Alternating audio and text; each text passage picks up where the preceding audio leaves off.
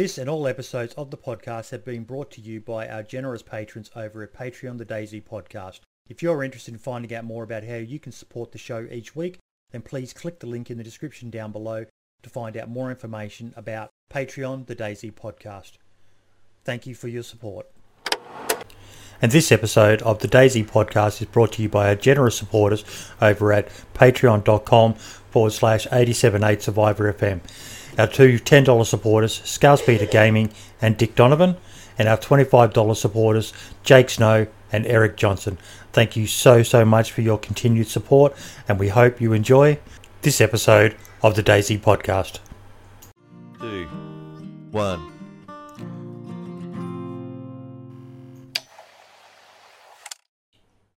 And welcome to episode 61 of the DayZ Podcast. And no, we do not have DTB Gaming back on. We are joined today by Marks once again. How you doing, buddy? Doing good as usual. Hope you're all doing well. Good to see you, mate. Good to see you. And Scalespeeder Gaming. Finally, we get you on, buddy. How you doing? Very well. You can call me Rob, by the way. It's kind of weird with gamer tags. You know, once you get used to them, I've got probably one of them. Marks, is that actually your real first name, Mark? Yeah. Okay, so you're unique. Yeah. You're up there with me, mate. Where very boring and unimaginative names. But I wonder if Don Sibley, if that's his actual real name, Don Sibley. That's what I always thought it was. But Yeah. it mightn't be, How can we prove it? I don't know. We're gonna have to. We need to look into this one. Speaking of Don Sibley, I love the fact that you have his picture hanging on your wall there. Is he like a god you worship or something there, Scalespeeder? He's a hero of mine. Has been for a long time. He's a fucking top bloke, isn't he? I need to be able to look into his eyes every now and again when I'm feeling a bit low, and it just pulls me through.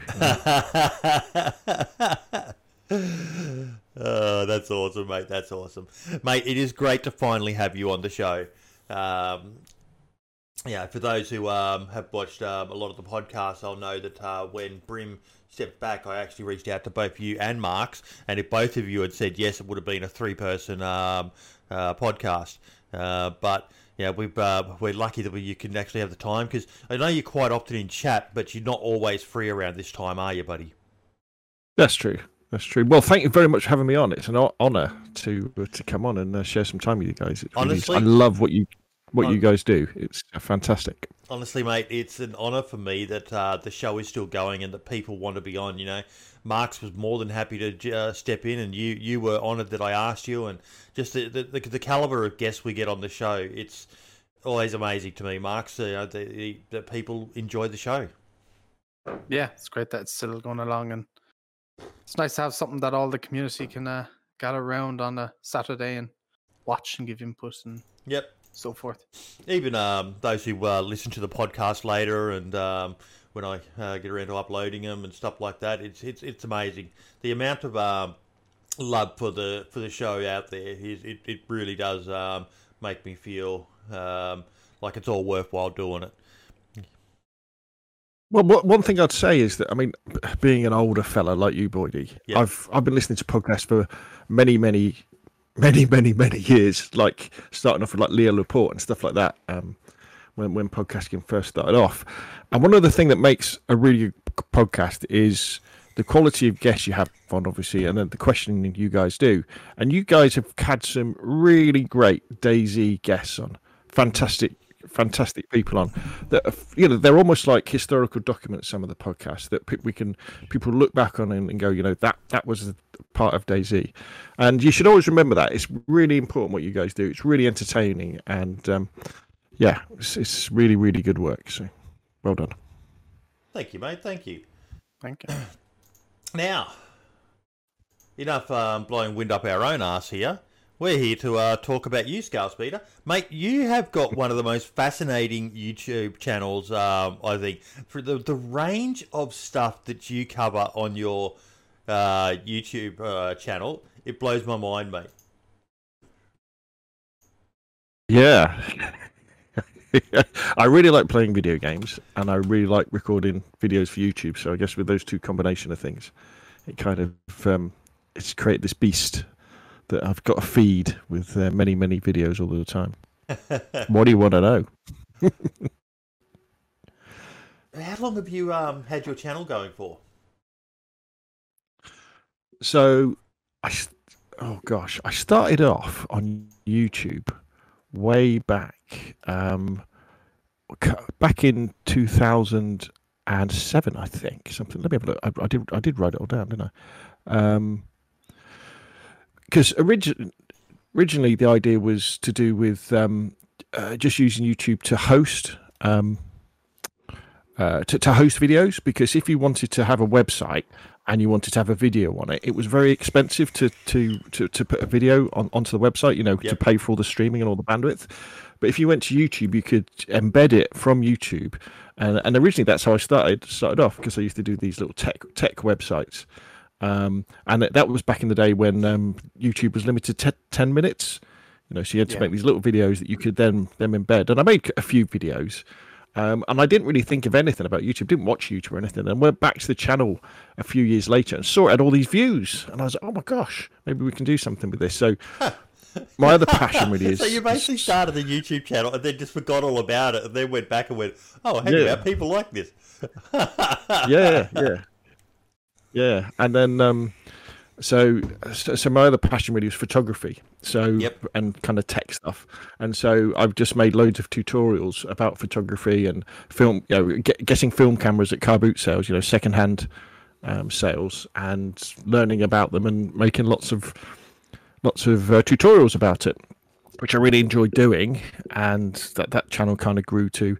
I haven't really touched it for a couple of years now. It got to about 20,000 subs, but then I kind of got back into gaming when my son gave me his Xbox 360 after we gave him a Xbox One, and then fairly quickly I thought, right, I wouldn't mind doing some gaming videos, and I started off just with a video camera recording the telly. I've never published those videos, but I've still got them. And then I was talking to Marks earlier before I kind of pestered a load of tech companies for capture gear, and I got a Ava Media capture card off Ava Media, which we could then use to capture Xbox 360 video, which I then started doing Call of Duty videos, Advanced Warfare stuff, and making these grand ideas of making these tutorials, even though I knew nothing about what I was doing, and I guess nothing changes really.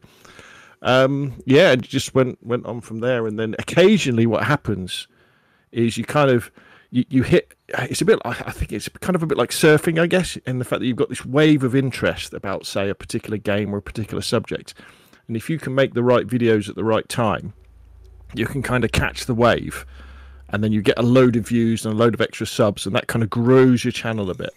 And then the next wave of interest for another game or another mode or something will come in, and if you're lucky enough to catch it, and I've been very, very lucky with some Call of Duty videos and Daisy videos and Battlefield videos and PUBG videos that have caught a bit of interest. But the other thing I kind of believe in is the idea of always trying to answer a question, and no matter how small the question is, if there's a question you've got that you can solve or you want to solve, no matter how tiny it is, answer that question, because somebody out there is going to look for it on Google, not necessarily YouTube, and then they'll get to watch your video about it. And that's what my channel really is. It's like 3,500 videos of small questions, mostly that get a few thousand views a month, or a few hundred views a month, and it kind of adds up. And then there's a few videos that get an awful lot of views. That kind of go that way. So, and I love doing it. I love making videos. I can't help it. If I get an idea, tell you do, mate. Your upload rate is phenomenal. Yeah.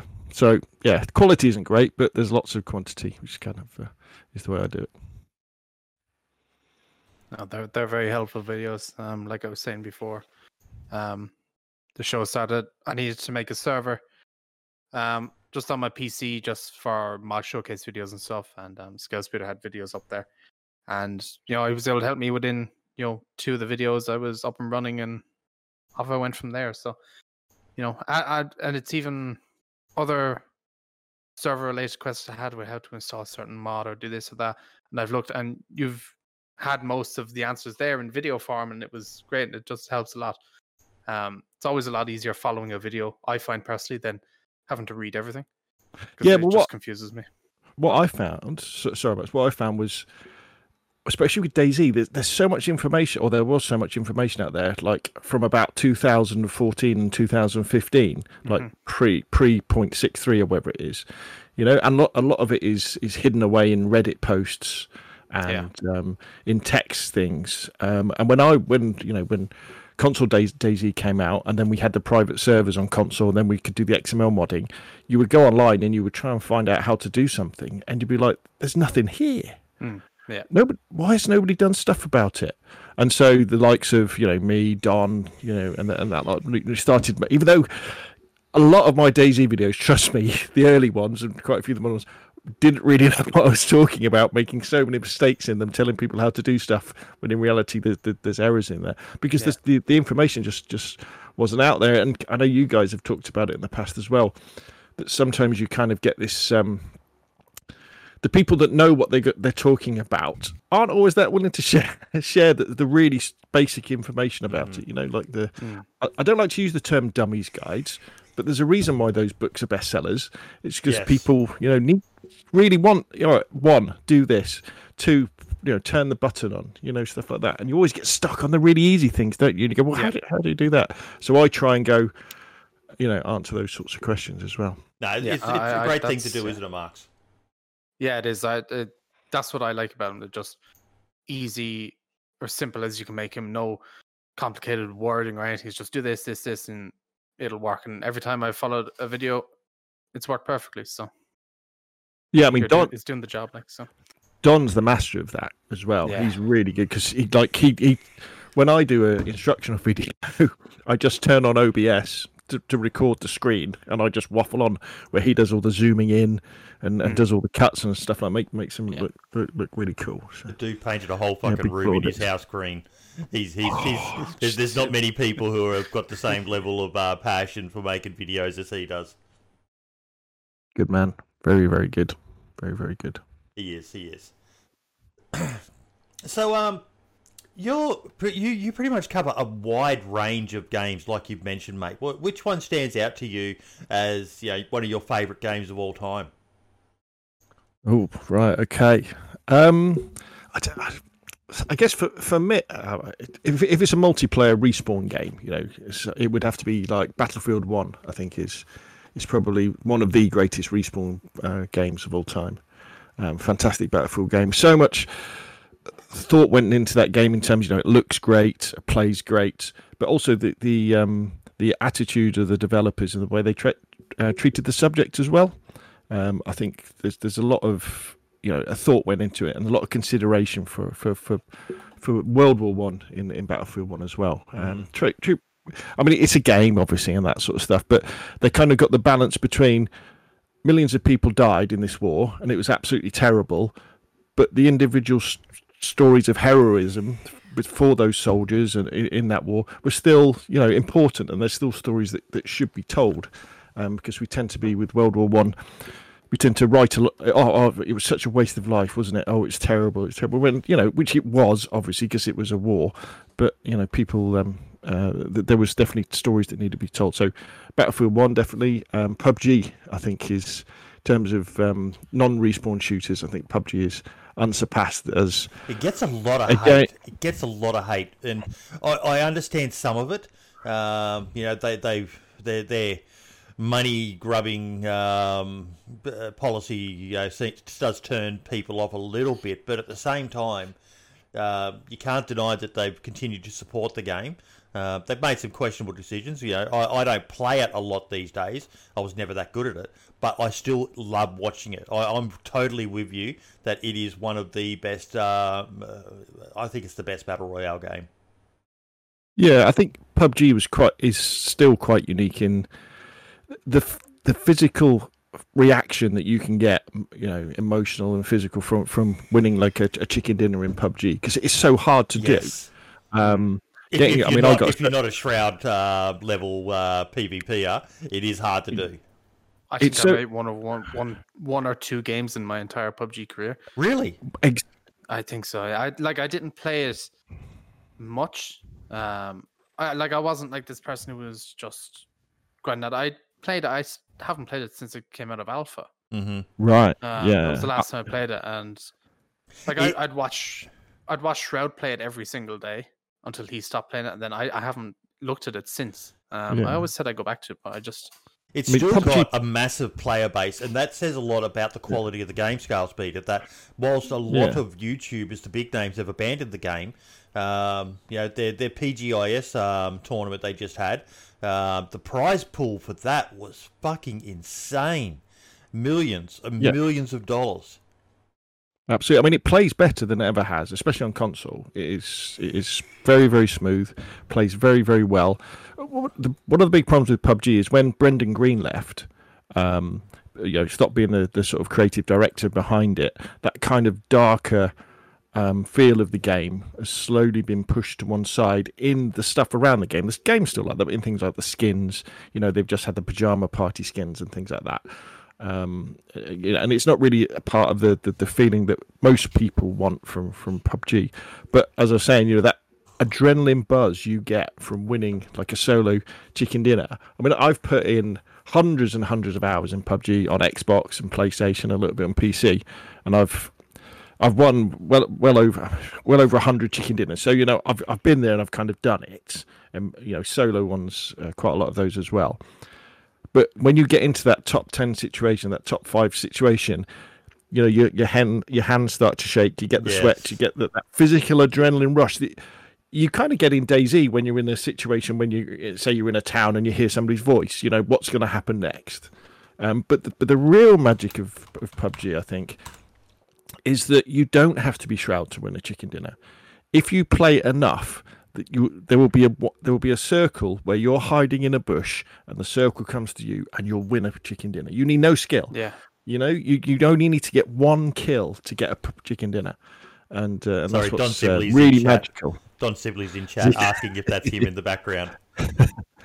Yeah.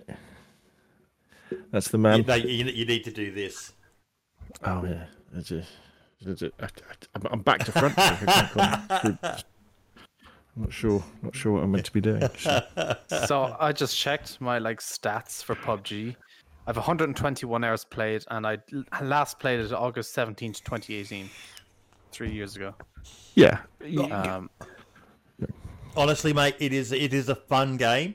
I don't play it because one thing, the Australian, we're in the Oceania region, which is a very small player base, and now that the game isn't, having as much attention from the big name streamers and that, it's a lot of your hardcore players, so it is a lot harder now to win a chicken dinner than it was when the game was in its heyday. Plus, they added bots to the game, which they don't think it affects areas like EU and NA as much as it affects Oceania.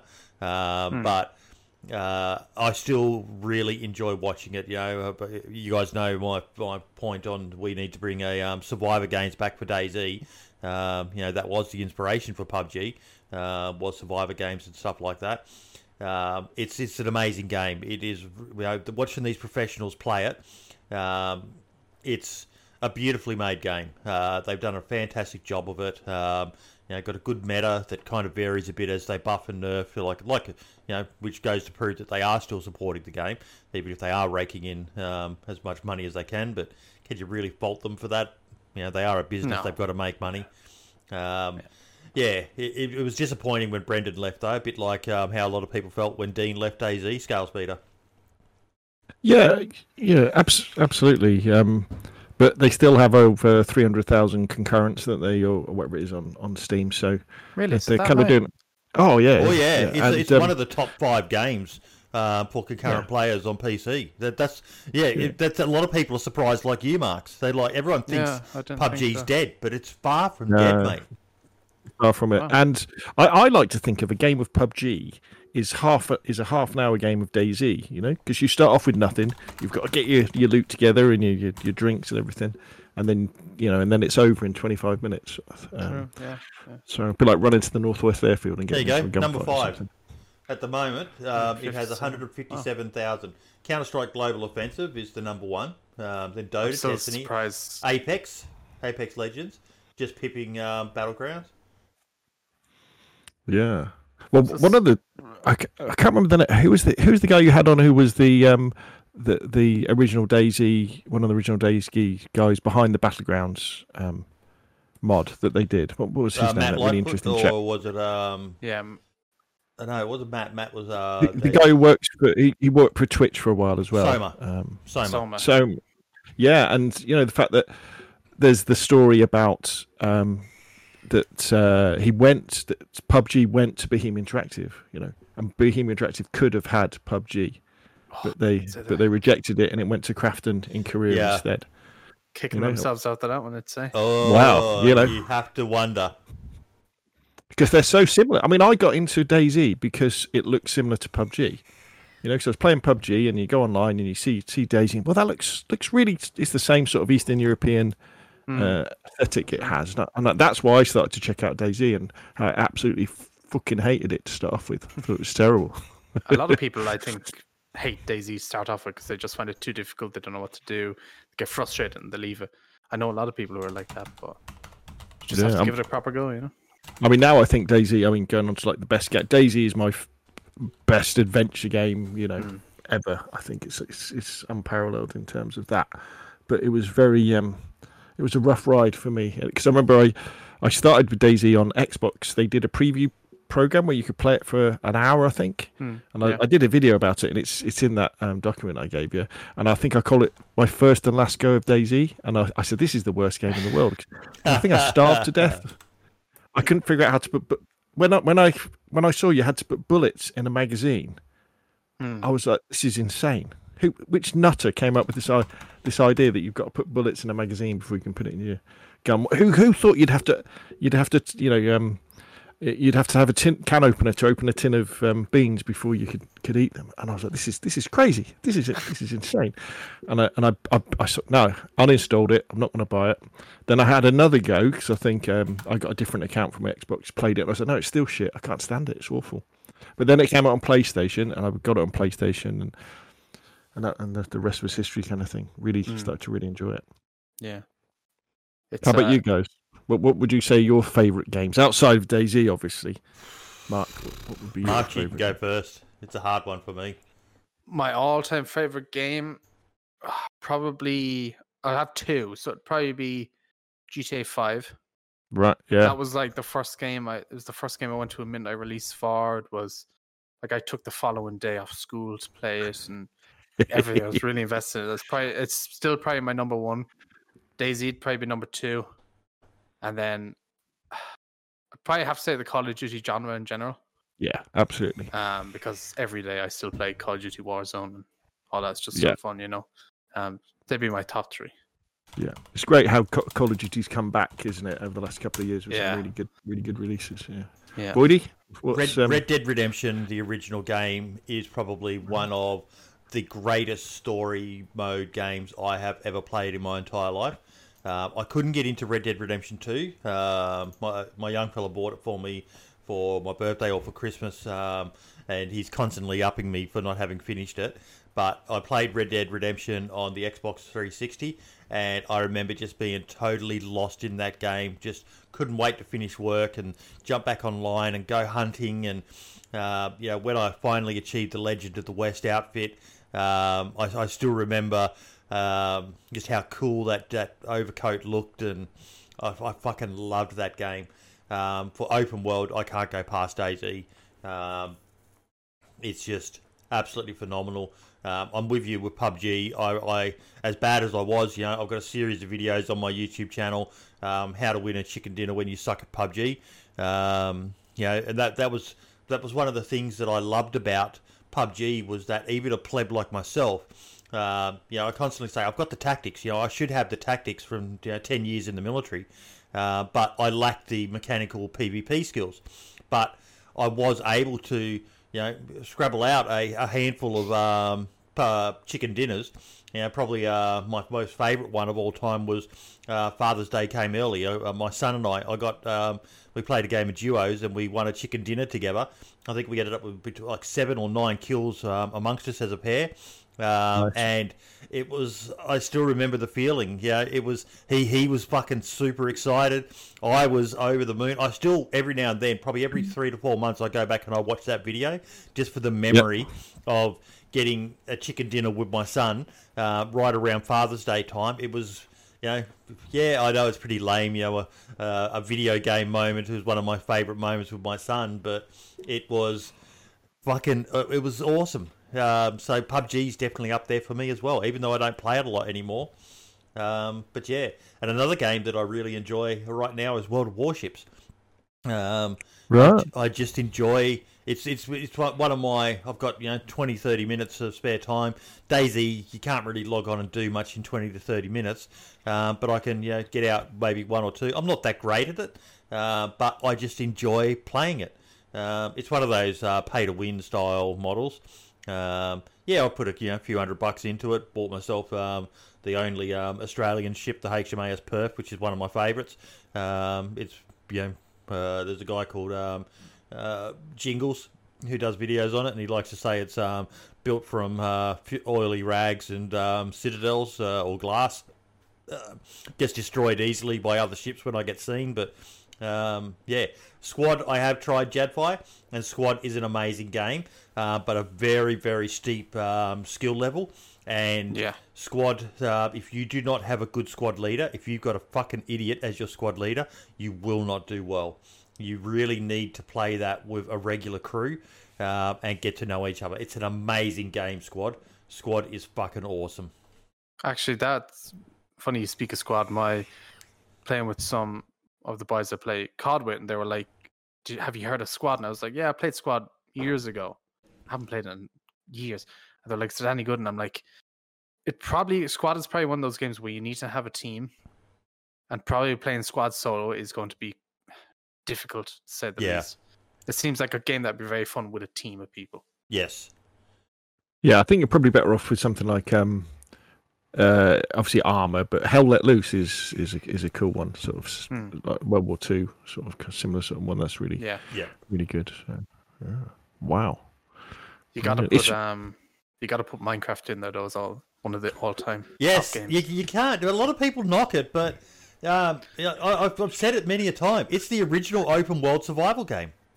Yeah, I've been playing it recently again. It's great. Yeah, it's a fun game. Oh yeah, it's brilliant. Brilliant. It's funny, isn't it? I was thinking how, I don't know about you, but when you see like people who talk about retro gaming and like playing like with old consoles and stuff like that, and I always think, oh bloody hell, when we had like the SNES and the N64 or even older stuff as well, we dreamed of having the games we have today, first person shooters, third person shooters, and I think, why would you want to go back and play those old style pixel things when you can run around in DayZ on this amazing map that's like Eastern Europe, and people want to go back and play these other ones? I don't know. And you've got a few servers as well, mate. Yes. So what happened with the DayZ side of it is, kind of started playing on PlayStation 4 a lot, and we had like a little crew we used to kind of play together a little bit. And then so I started a Discord off, learned about how to use Discord, so that we could make sure we were on the same servers and things like that when we were going in. And then the private servers came out, so then it was like, okay, well, I'm gonna have a private server, but there was no controls, very few controls. But the main control that we had was the fact that you could now make nights shorter, which was super important, because if you can only play for an hour in the evening, the last thing you want to do is log on and then it's night time, and you're like, oh god. So it was the ability to make the night shorter, but they were still open to everybody. So it got a little bit of a community going, with all the hassles and things, that go on a DayZ server when you try and put rules into place, and the rules don't get quite followed, and you get different shenanigans, don't you, between different people. Yeah. But then they brought in the controls, where we could start whitelisting people and having passwords and stuff like that. And I decided with my servers to go PvE only. So I said that's it. There's going to be no shooting. If you want to go off and shoot people, there's the public servers and there's loads of private servers you can do. But on these ones, I put up a little paywall for a couple of bucks a month, and said, look, if you want to do like a beginner's DayZ where you're guaranteed not to get shot by anybody, and we're going to have servers, Chernarus servers, that have a little bit more loot on them as well, so you don't die straight away, and there's going to be more building stuff like that, so you can practice building. And there's going to be more of the good guns, so you can practice with the good guns. You know, all that stuff that you'd never get to see on public servers. And people seem to quite like it because it means that they have the confidence of coming in. There's going to be friendly people around who help them, who give them stuff, and you do not worry about getting shot in the back of the head. And you can wander around, you can explore, and you can have those adventures and get used to the mechanics of the game and all that sort of stuff. And then when you're ready, you can go into the wild west of public servers or PvP servers. And so what I've now got is I've got Chernarus and Livonia for PlayStation, Chernarus and Livonia for Xbox, Chernarus for PC. But then I have 2 extra sort of small servers, which are Deer Isle and Namalsk, which obviously are free. You know, there's no charge for getting into those. But you've got to email me and say, look, I'd like to come in because it's PvE only. You know, it's kind of only come on these servers if you're only interested in PvE because there's no shooting at all. It's just adventure, just exploration, and that kind of stuff. And yeah, so it's kind of DayZ without the edge, I guess. You know, because you don't have that bit, but it allows people, as I say, to learn the game. Because I always felt it's a bit of a rip-off with DayZ, the fact that there's no single-player version when you buy the game, is there? It's crazy that you have to go online, and this is almost like a single-player experience people have. So yeah, but it's been alright. Someone's asking like server IP or host name in chat quickly. Well, if you just search for Scale Speeder Gaming, they come up, but they're all whitelisted or passworded, so unfortunately you can't get in. If you want to come and join them, what you have to do is, if you go to my YouTube, just go to any of the DayZ videos. If you go into the description down below, it will say how to, do you want to join the private server? And you have to, if you want to join my PV private servers, what you got to do is you got to be over 18 or over. You've got to pay $2 a month via Patreon. And you've got to have a mobile phone linked to your Discord as well. So it's all these things to kind of stop griefers getting in. And then you come in and ask you a few questions, and then I whitelist you for the servers, and then you can kind of enjoy yourself that way. And what were you going to say, Mark? It would be cool if DayZ had something when you first launch the game, it brings you into like a tutorial mode. That's very quick and basic, but it shows you, this is how you load a gun or whatever. This is how you open food, whatever, cut up rags. Just the basic stuff. So you're not going in completely on an unknown world and not knowing how to do anything. I think that'd probably help a lot of people if they'd done something like that. Jadpie's saying in chat, I'm not sure if I like the idea of a beginner server. I think the best way to learn is to just dive into a server. Those first 50 hours are the most important. You'll get the best experience on a proper server. And look, I agree with him, but I also agree with you guys. I do wonder how many people have been like what you said you were, Scale Speeder, and what fucking stupid game is this? You need a can opener to open a can and all the rest of it, and just uninstalled, refunded, and never gone back, left a negative review, and moved on. But I think personally part of the beauty of DayZ is the difficulty and the learning curve of getting around that.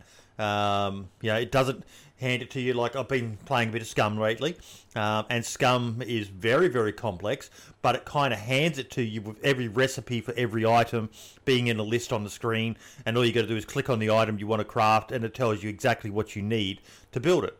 So whilst it's very complex, it's also easier in that you don't have to remember this stuff, whereas with DayZ, you've got to either go and look it up on the DayZ wiki, or go and find a YouTube video that explains how to do something and all the rest of it.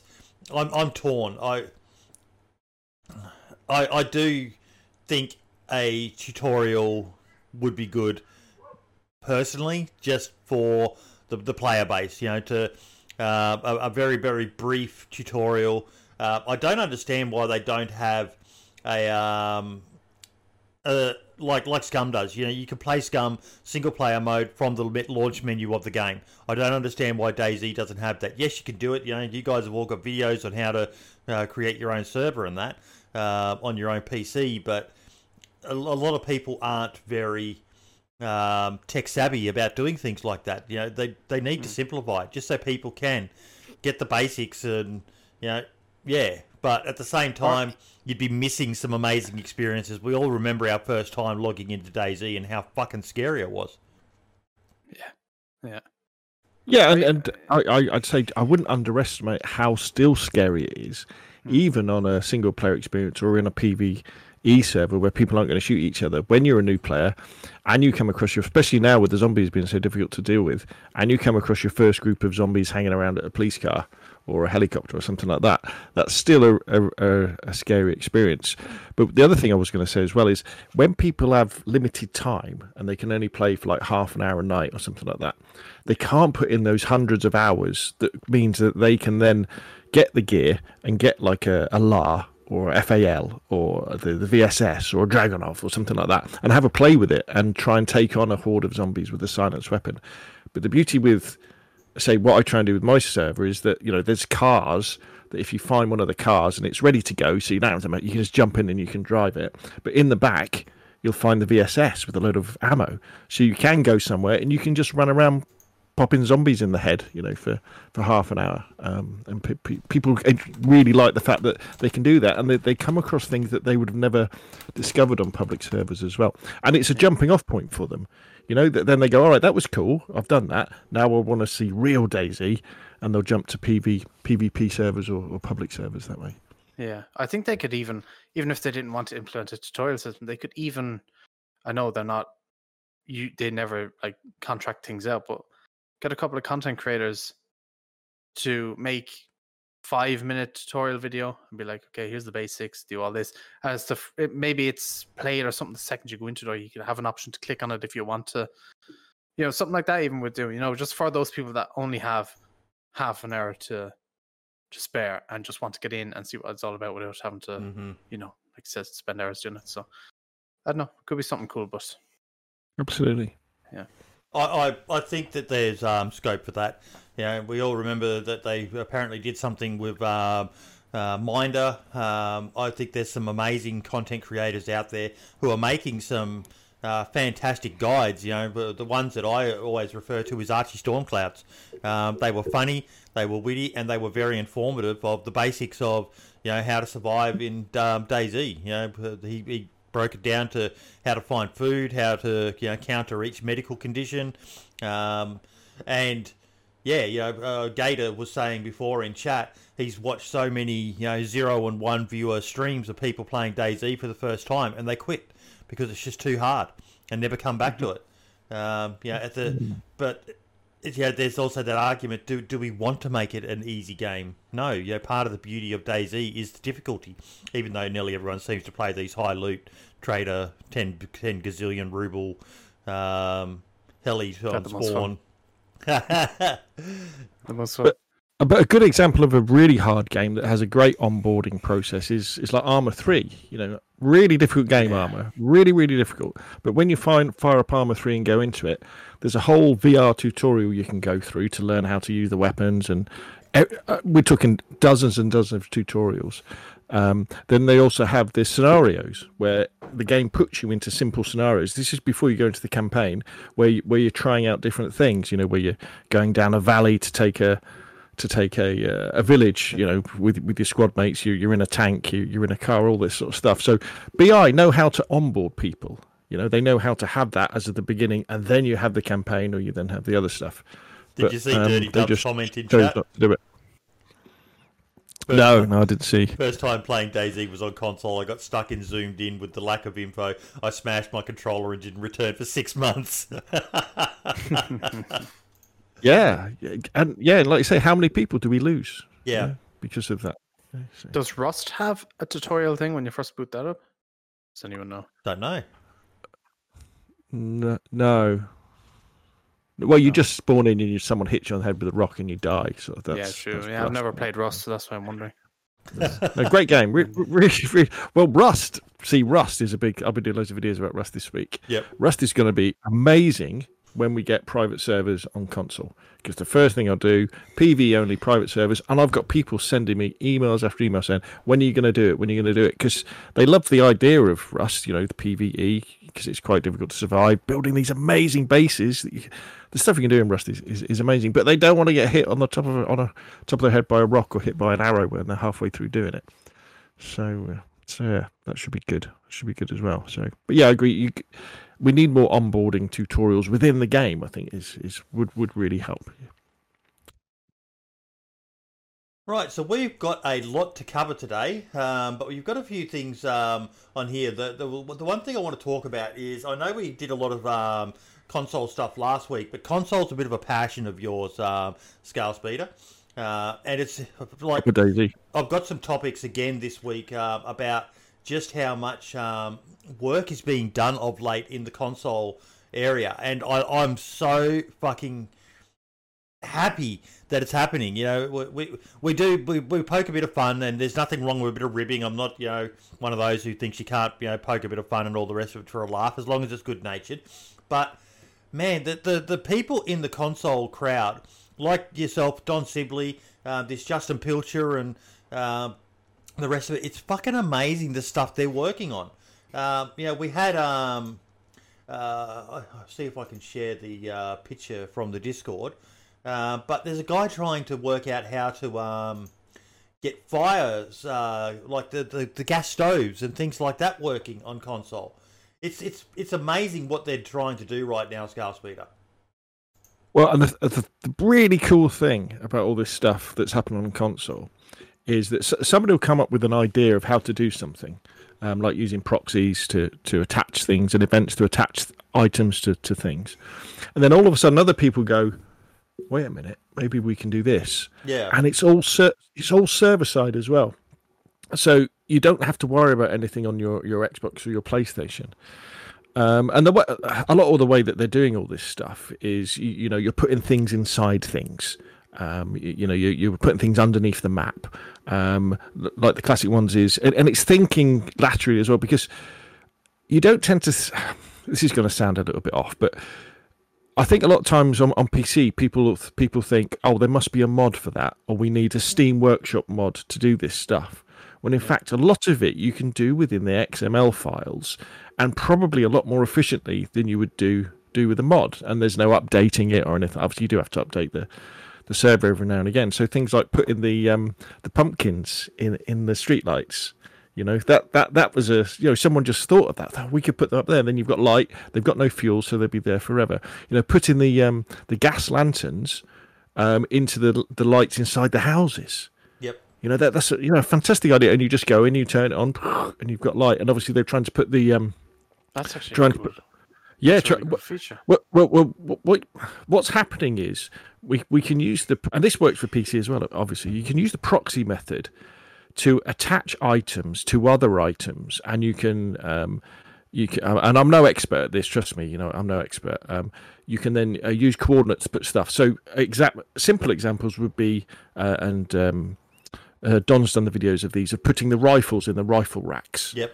So you can, so then you think, well, if I can put an item against another item in a particular coordinates, that then led to the trader shop, where you have a shop. I don't know if you've seen that, with all the bullets and everything on the walls. Mm-hmm. So then you start to think, okay, if we can do that, how about if we wanted to, and with Don's amazing work, where they've put a vegetable patch in the sky, and then you sit the C-130 on top of it, so it looks like there's a plane flying in the sky.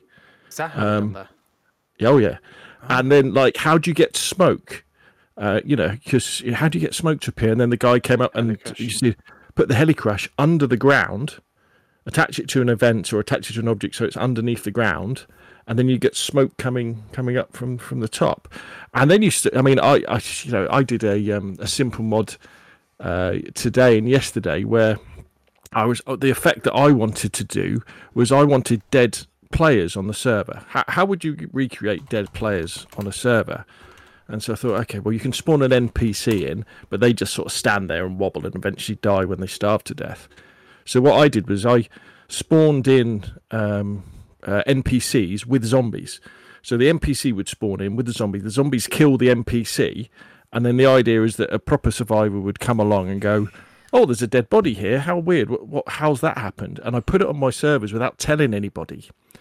And then I had two guys who were driving along, going around the server, came on the event while the NPC was still alive and being attacked by the zombies, jumped out of their cars and started shooting all the zombies, thinking it was a real player that was that was done, and getting on the chat going, "Who's been attacked in Cherno," sort of thing. And then obviously they found out. So it's all this lateral thinking that's going on within the community to come up with solutions it really to things. Blows and my fucking mind.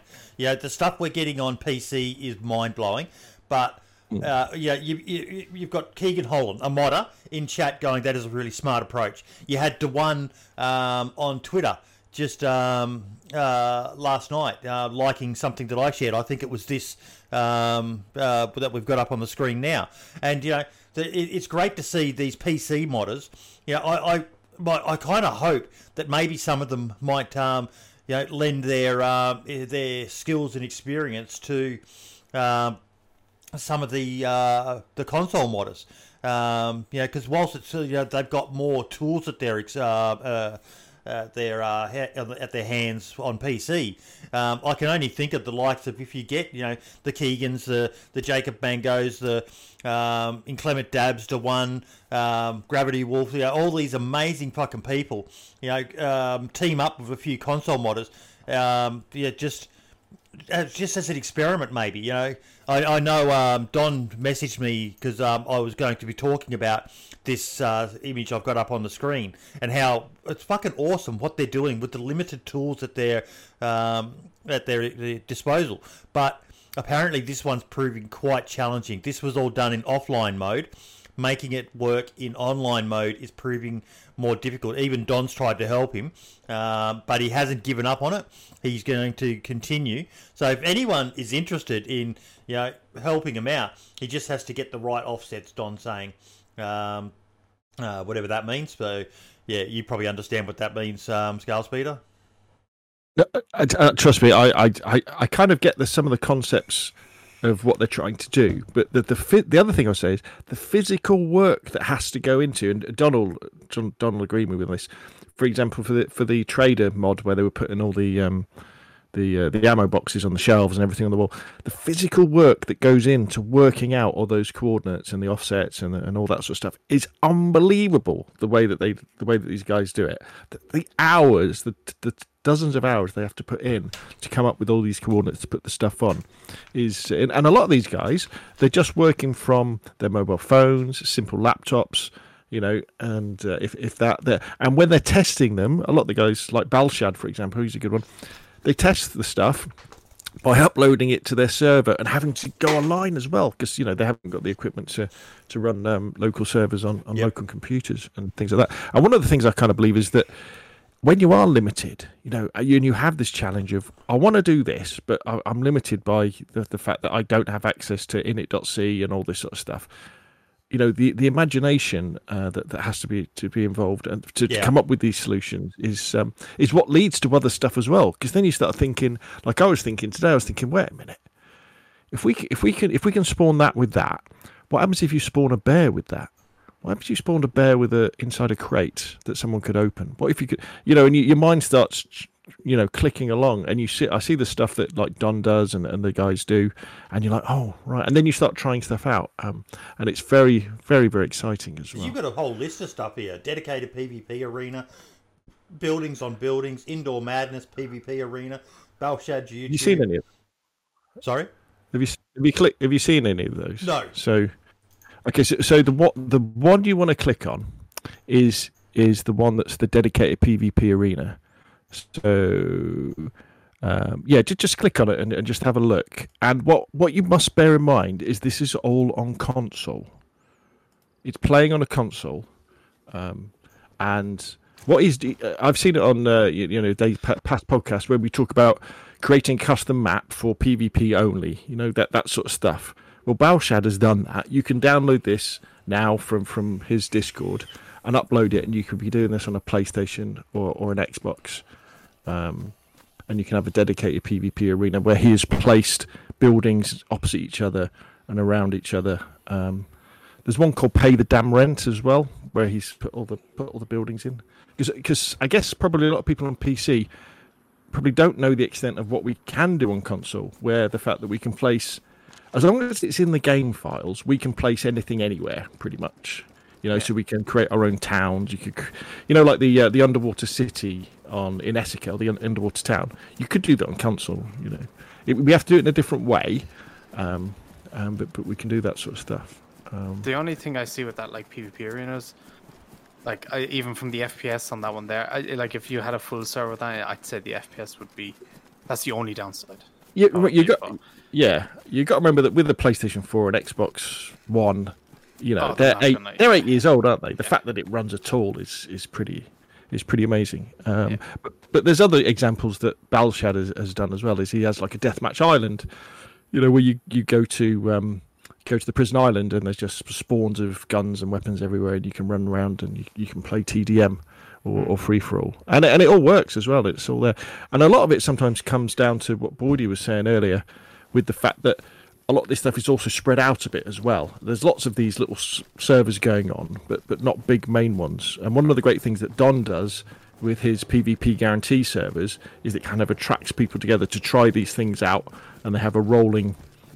I mean, Balshad even has just done a tutorial on how you can automatically change the map on your server without having to touch it. So, like every night, it will change from, a PvP arena to a racing arena or something like that. That's pretty cool, actually. Yeah. Yeah, I mean, there's loads of stuff kicking off and loads of stuff going on. I just subbed to Balshad's channel. He's only got 159 subscribers. It's amazing what they're doing with the limited tools at their disposal. It's great to fucking see, and they should be applauded for doing the best they can with what they've got. It's bloody awesome to see. It is cool. Definitely over there. I'm surprised nobody not that I know of anyway, has never thought of the using the portable gas stoves on the actual cookers that are in game, and same with the lights as well.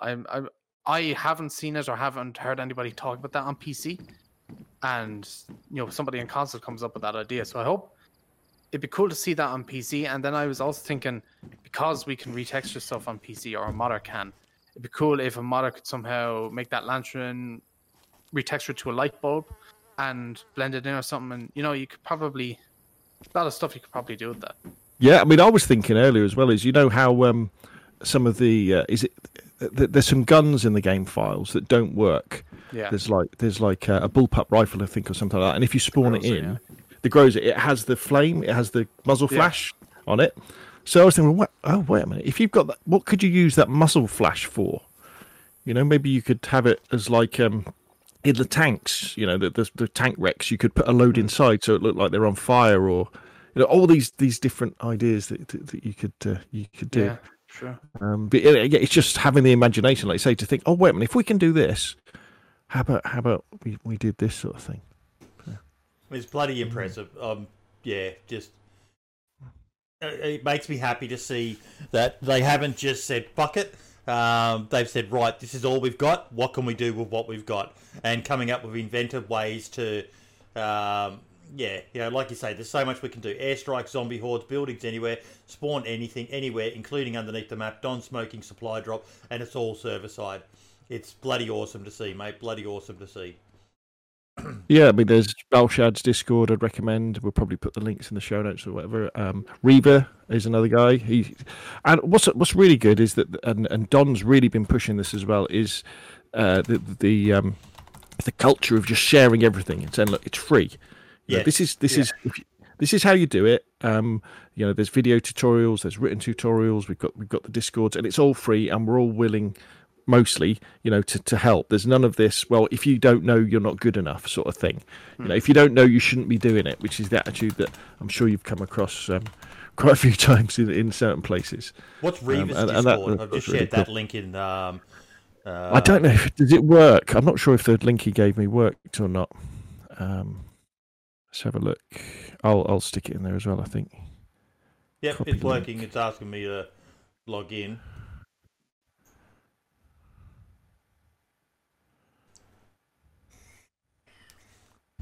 That's a weird link, though. I haven't seen one like that before. Yeah, I don't know if I copied it correctly from within Discord. Yeah, but thankfully, Dazzy, we've got the likes of Don and Scalespeeder doing these videos explaining to people just how you do things. You know, we had Grandpa on the other week showing how to do map editing. We've had Dean on talking about, you know, he's got videos out about how to create mods, and Matthew Longtime has got videos on how to do stuff. So you've just got to know where to look. That is the part of the issue, though, is finding, you know, where to look, and that's why we have the podcast Discord. We try to collate as much of that information into one point, so that you know, links to different Discords like the Modders Discord. You've just got to know. Just ask. The only stupid question, in my opinion, is the one you don't ask. If you don't ask, then someone can't tell you where to go to find what you need. But it's bloody awesome. Absolutely. It's great seeing people really go to town with what they've got on console, Marks. Yeah, it is. It's great to see. Hopefully, you know, more stuff come up, and maybe console people come up with ideas that PC modders can take into effect, and vice versa. You know, so hopefully stuff like that will happen. I was just thinking when you were saying about, you know, people finding it hard to maybe find these tutorial videos and stuff. I don't know if this is possible. It might be crazy work, but I was thinking what you could do there is make a channel dedicated to those kind of tutorial videos in the podcast Discord.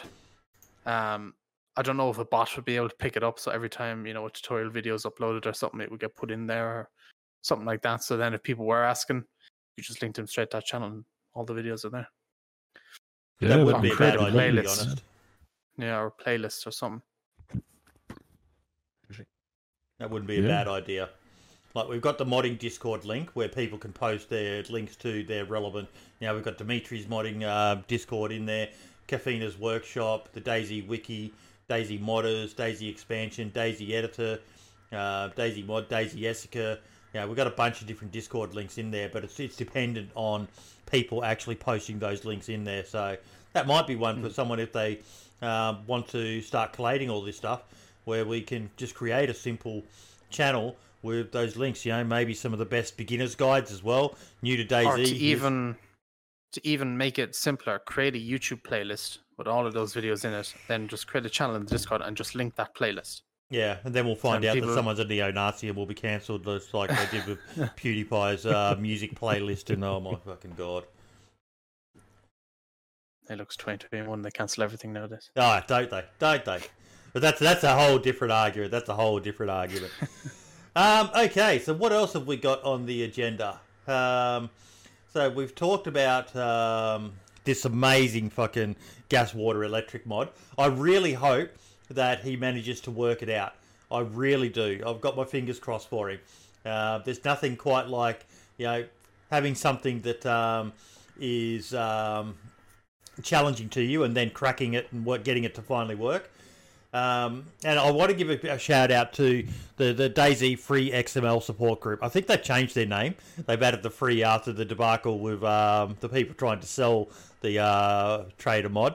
But it's just a great mod. Even though I don't play on console, I just enjoy going in there and just seeing all these people sharing information and trying to make things work. Scalespeeder, it's a bloody awesome little group, isn't it? I haven't had a chance to check it out yet, but I've heard many, many good things. You need to, mate. You need to. Yeah, so it looks superb. And one thing I would say, if anybody's watching or listening to this, there are, I mean, we get it in all walks of life, but there are people, especially if you've just bought a server and you go into Discord and you say, can somebody help me do this? You will get messaged by people saying, yeah, chuck me $20 and I'll do this for you and do that for it. Never pay anybody to do it. Okay, the information is all out there for free. It really is. So just and it's just bear not that that in mind complicated as well And once it starts. You know. Absolutely. And when DayZ updates in 6 weeks' time, you're going to have to do it all again anyway most of the time. So you've got to learn how to do it yourself.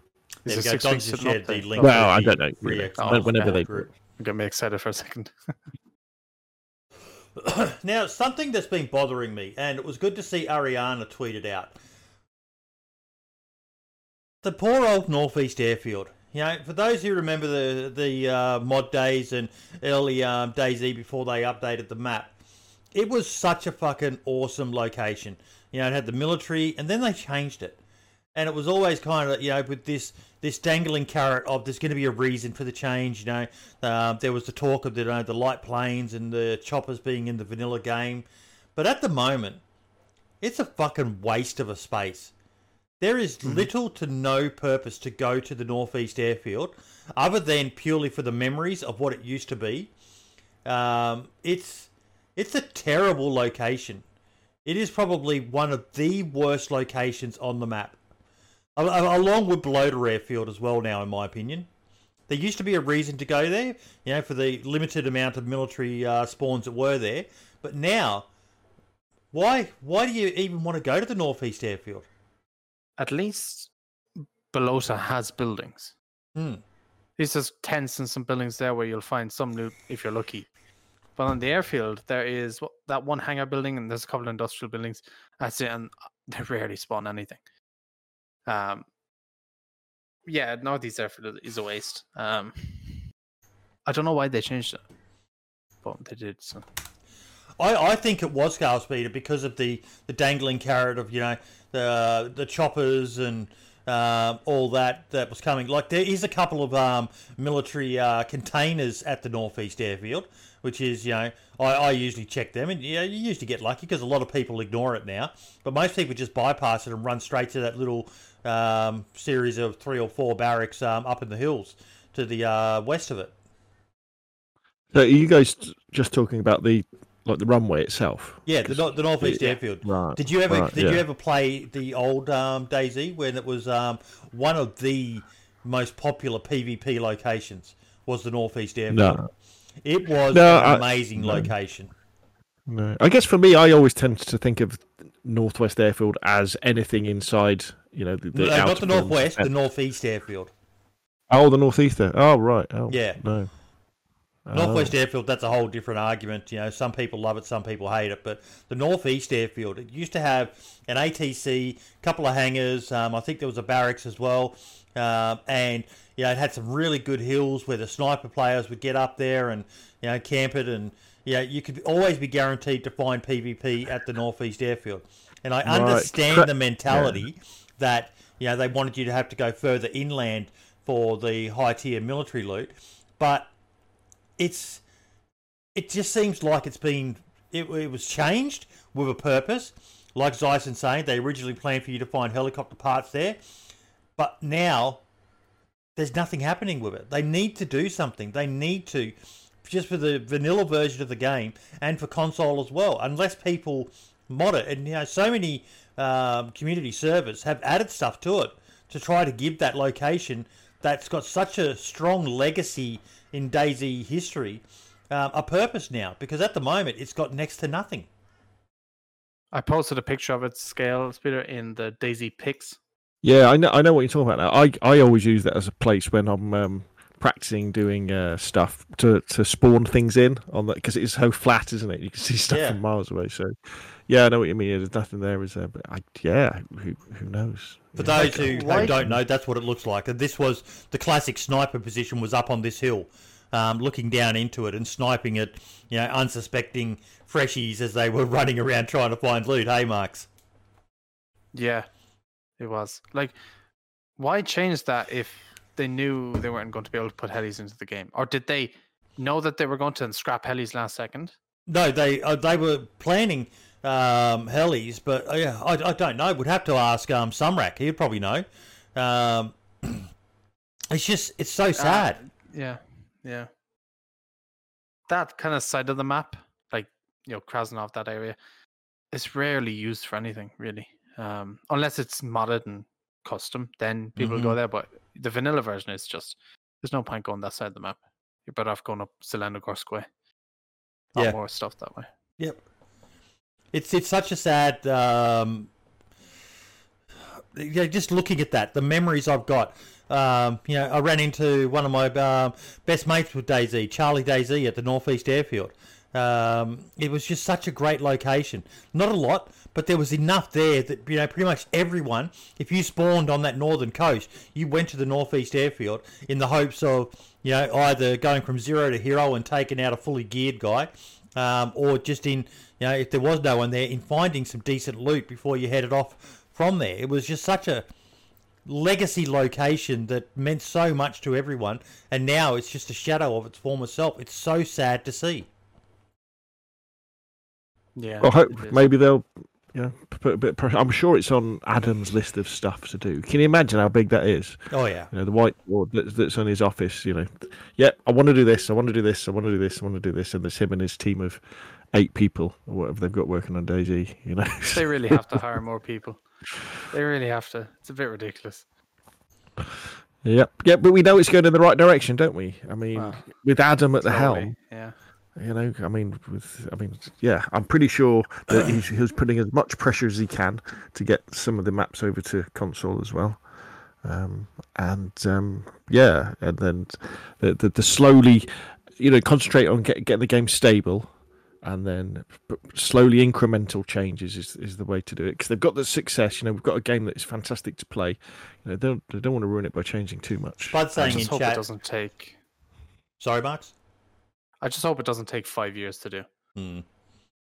That's the only thing. Spud saying in chat, there is enough military locations, but it would be nice to have more civilian buildings with nice civvy loot. See, that's a good point. There is a hell of a lot of military locations across the map now. Maybe they could add some good industrial locations there. Make it, for those servers where you're base building or something like that and you're looking for sheet metal, add some more industrial spawns, just something, anything to make that location a bit more of give it a reason for people to want to go there. Why couldn't they make it a civilian airport?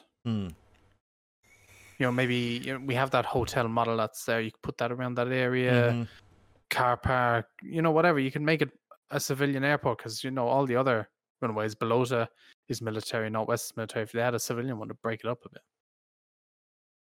It's an idea, like. Yeah.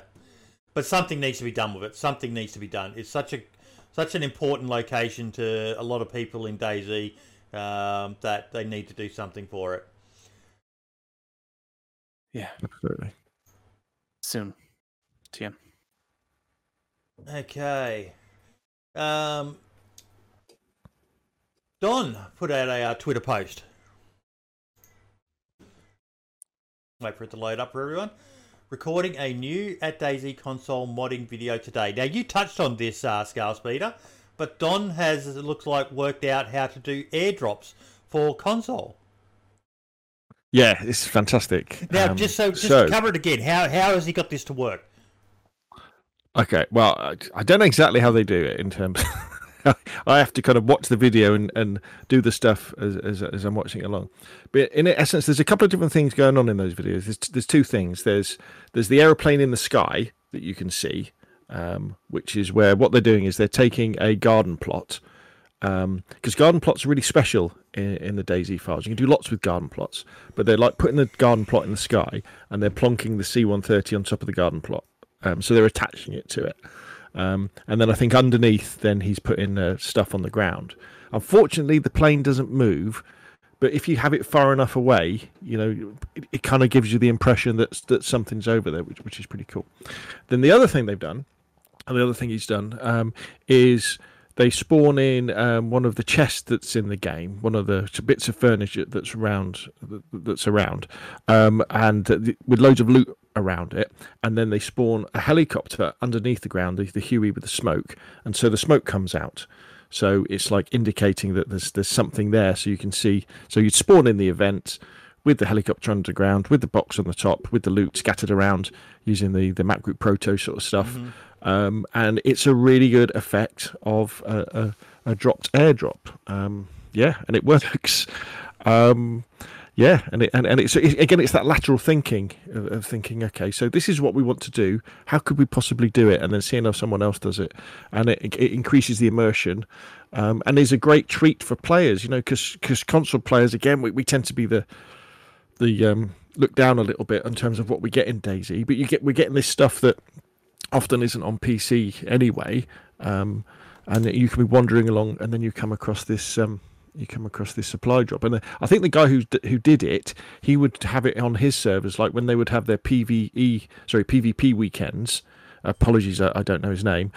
He would then turn on the event and have all this stuff spawning around the map, so people could pick up their guns and go and kill each other for the weekend and enjoy each other that way. But Don's got some great instructional videos on how to do it with paste bins or all the codes there. So it's pretty easy to follow and pretty easy to do yourself. And yeah, just adds that extra little bit of pizzazz to your server. Don's giving a shout out to Lockdown on PS4 who did the smoke. So right, well done, buddy. Yeah. Well done. And I'll put a link to the video Don's got there if anyone wants to watch it. Again, I know we're harping on it, but fucking awesome what they're doing for console right now. Yeah, so then you think, well, we can have smoke with anything now. Wherever you want to have smoke on the map, we can put it underneath the destroyed APCs. We could put it under cars. We know we can spawn in explosions. So we can spawn in an explosion wherever we like. So you could spawn in an event with a load of explosions going off, and then you could have the smoke coming up as well. So after the airstrike, you've then got smoke. All this sort of really cool stuff. It's just having the time to experiment and have a play around to make it work. Just quickly, I knew there was something I forgot as well to add to the agenda, but oh my fucking god, I was so happy to see Fubar Bundy release a new video. It's been months since his last one, and if you haven't watched it, please go check out Surviving the Molsk with Alan and the Bundy recording. It was kind of nice actually, because the hype from the Molsk has definitely died down, and it was nice seeing a video of people, their first encounters on the Molsk, and I've just shared a link to it in chat. So much love to the Alan and the Fubar. Have either of you two watched it? No, I haven't. I might have done, but I can't remember. What's it about? Surviving the Molsk, pretty much. Yes. No. The thing I love is his editing is some of the best in the DayZ community. He does stuff that he doesn't just do what I do, rip a bit of footage and upload it with a funky intro and outro. He spends time doing some quality editing. He's on my personal account, he's one of the few YouTube people that I'm still DayZ people that I'm subscribed to. If a video pops up from him, I watch it the second it comes out, the second I'm aware of it. So definitely go check it out. Much love, Fubar and Alan. Excellent. What else have we got? Now, this is one that I wanted to cover last week, but I had to wait because I ended up having a chat with Tokyo Rose.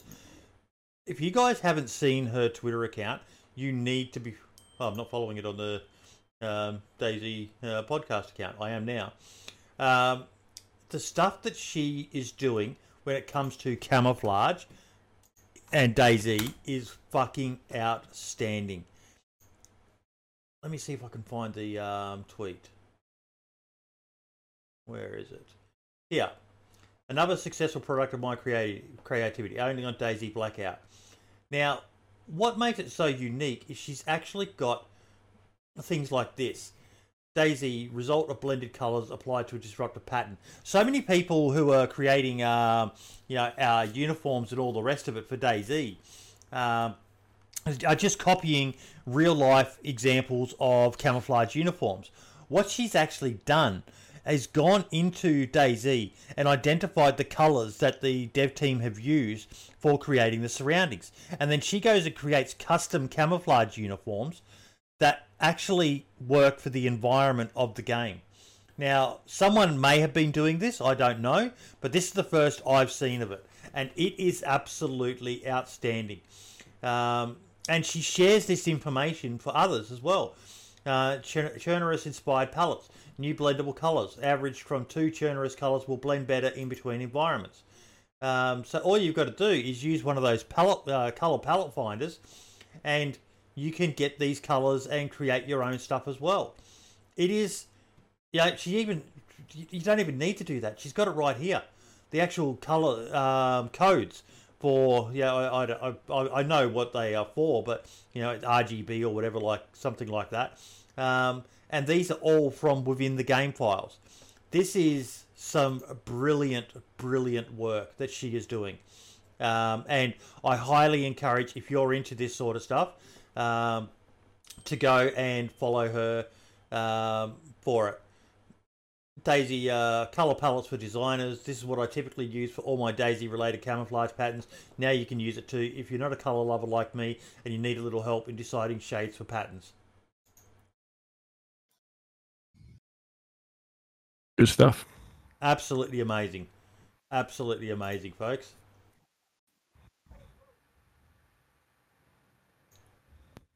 Now apparently there's someone in this picture.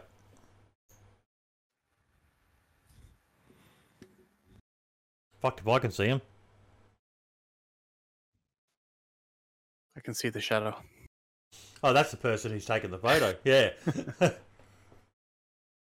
But no, it's amazing. Absolutely amazing. If you understand anything about camouflage, this is the way that it needs to be done. Not just copy and pasting existing camouflage uniforms that look great, but they don't really work in the environment that the game is in. So if you're after something custom and unique, I suggest reaching out to her. I imagine she does commissions. So yeah, you might be able to make something truly unique for your server.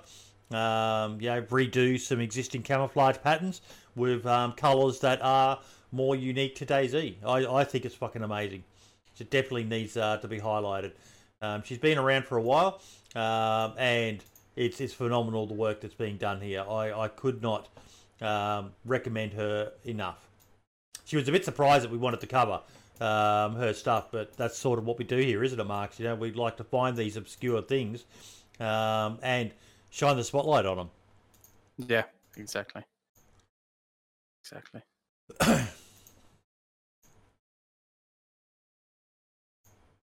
Here we go. Now I've got to work out, I've got to stop this and I've got to reshare my screen so you guys can see it too. Okay, Discord.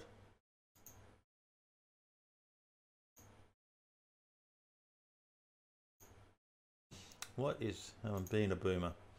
Been having this problem lately where when I go to share screen, it doesn't show me the go live button.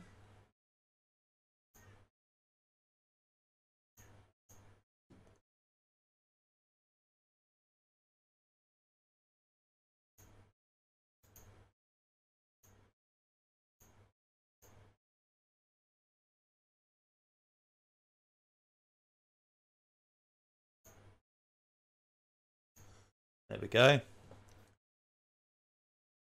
Why hasn't it taken me directly to the post?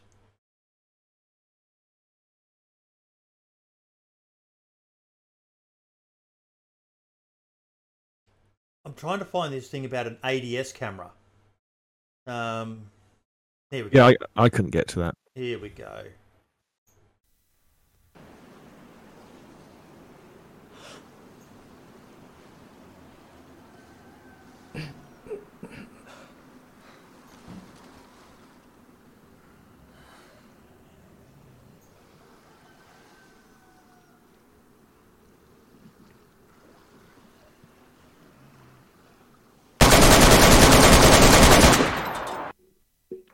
What's the weather like in Ireland anyway at the moment, Max? Here we go. Terrible. Let's play it again now.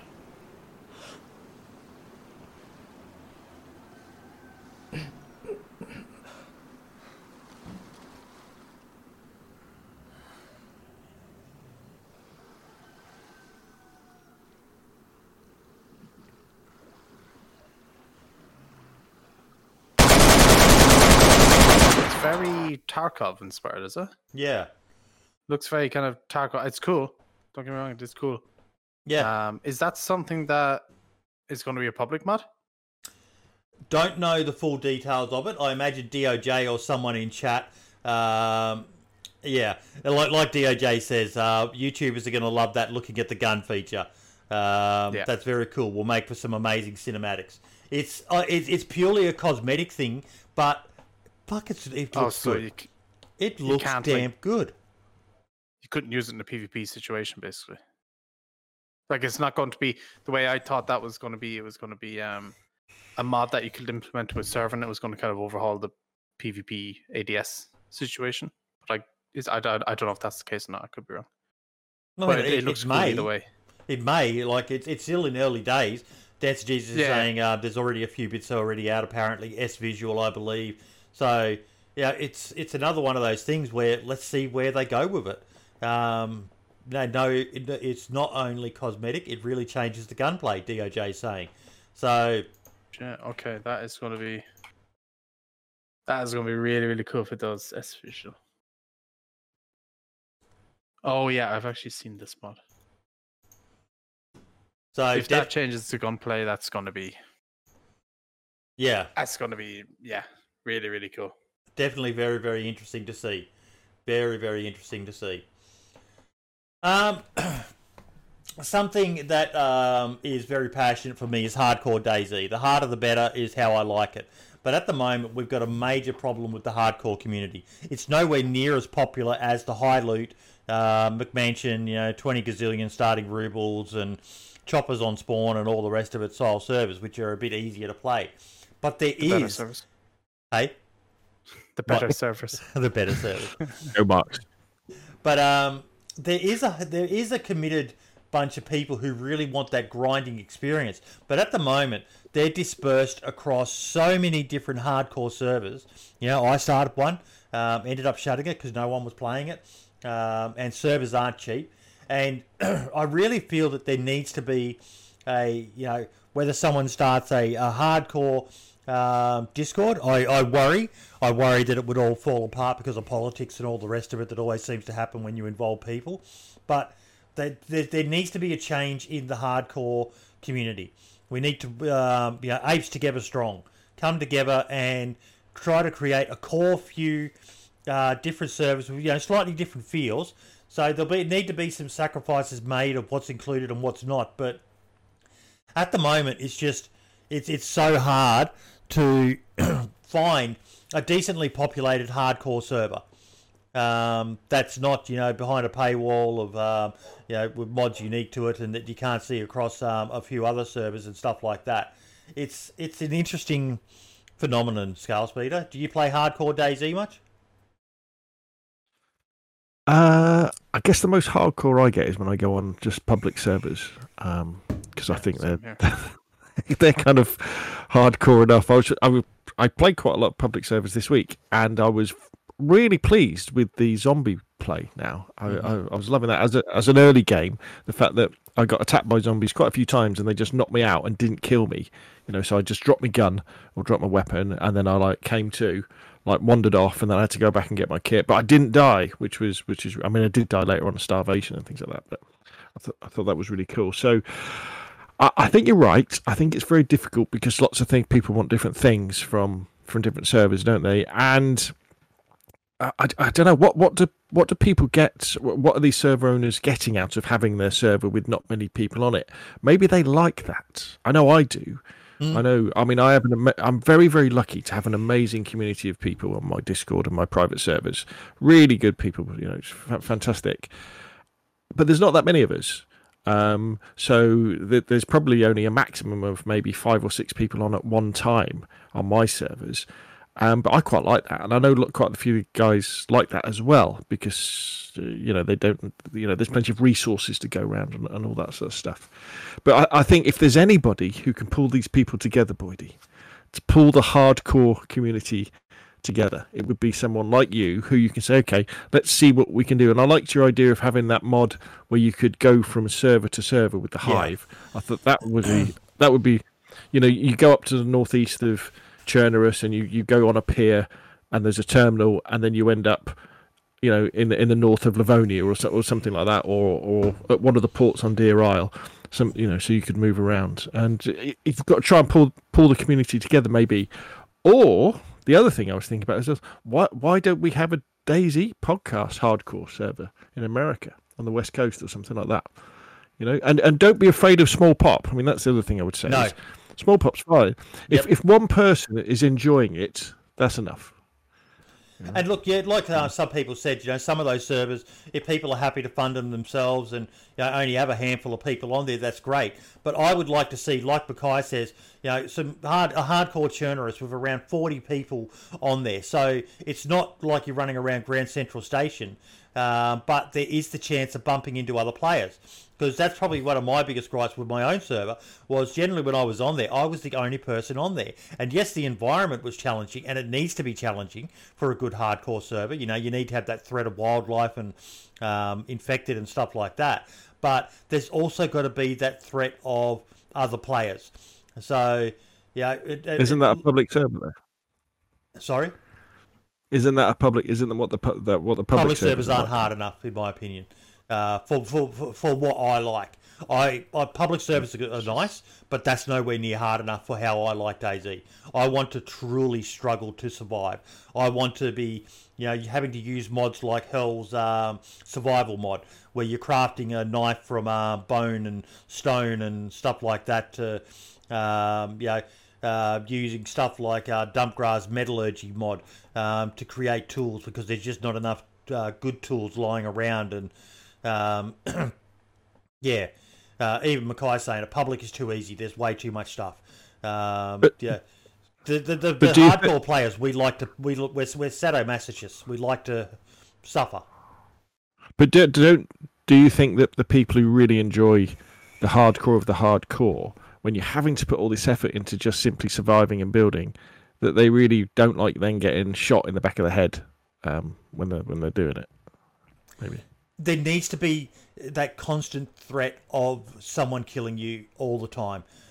You basically, I imagine there would be two schools of hardcore PvE and hardcore PvP, where it's a choice of, do I kill this person and take what they've got, or do I work with him? If the environment's challenging enough, then there's it's a genuine question that most players will ask themselves. Do I take the chance to link up with this person and potentially work together, and together we're stronger against the environment, or do I just kill him, take his gear, and then die myself to the environment later?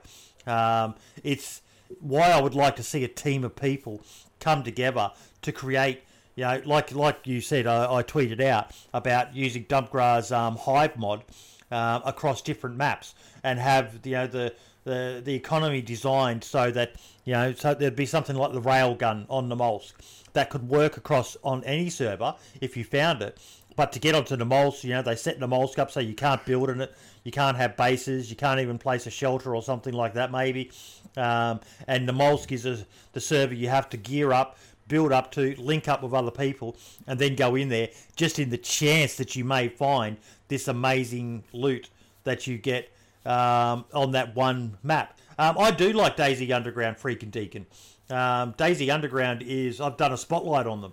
It's an amazing fucking server. But it's more about the role play. I think there's just, I could be wrong, so forgive me, but I don't think there's enough people who want the hardcore of the hardcore, where every second is a struggle. You're struggling to find food, ammo. You're just struggling to stay alive. Like that takes a lot of time. And if you have a lot of time in your hands or whatever, that's perfectly fine. But I don't think there is enough people out there to fill a server to have that true severe hardcore. Now, I could be wrong, but that's what I would think about it. There was a server that sadly disappeared, and the guy behind it was in chat earlier, After Dark, and it had the hardcore community in a tizzy. We were in a spin. It was so fucking well done. He almost hit the balance perfect from the get-go of making it hardcore. You were constantly looking for your next source of food, be it an animal, or there was ammo but not a lot around, and it was the gold standard for me of what a hardcore server should be. Sadly though, you are right, there's not a lot of people, and that's why I think the hardcore community needs to link together and work together, because like Spud said, it isn't just about reducing loot. It's about a number of different things. You can reduce loot, and that's one thing, but it's also about it's think you just have a clash of people. You know, the way everybody has their own ways and loot ideas and the way they want to play DayZ. And I think if you get so many people together, one person will want one thing, but then the next person mightn't want that thing in there, and it'll become too messy. I think is a way. It would work. Yeah, I think what you're describing, Boydie, there as well, is you've got a vision for what you want from a server, and I think that any server owner, it's really important to have that vision, and then you craft that vision with help from other people to deliver what you think. And then what Marx was saying is when you do get people who come along and go, well, actually, can we do it this way? I mean, if it's a fair point, then you do it. But you hold that vision. You know, you're the director of this film that is the server that you want, this experience you want people to have. Maybe you should think about, using the DayZ podcast to kind of advertise. Use that as the branding for it. Good. And just start it. And you've got to just see what happens, haven't you? So you start off with a small pop server in like Western America or Eastern America, wherever. So it's like in the middle. Think about those really cool mods that you want on there. I mean, I'm thinking about, what's the one where you can put doors on normal houses or that? More doors. Yeah, the one where you have to make your own ammo. That sort of stuff. Have you seen the Even More Doors mod that has recently come out? No. Let me link it. I just saw it last night. It was actually really cool. So the way more doors, the doors that are in there, they always looked quite new and more kind of industrial. Yeah. These ones are even more vanilla looking than the vanilla doors. Put it in chat. Now, a few people have mentioned some other communities. One of the problems I face is that a lot of these servers are based in the EU, so my ping is in the mid to high 300s, sometimes 400s when playing on them. And when you're dealing with usually increased and more dangerous infected and stuff like that, that ping really fucking hurts you. That looks awesome. Yeah, it's really like... Absolutely. Sorry, I'm not sharing my screen. Let me bring that up for you guys.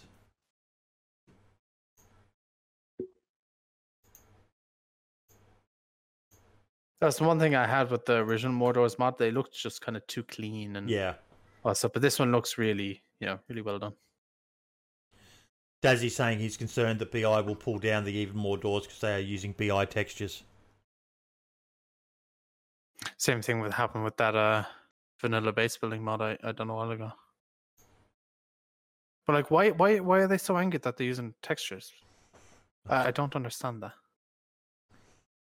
Is there a reason why they get so angry because they're using textures that are already in the game?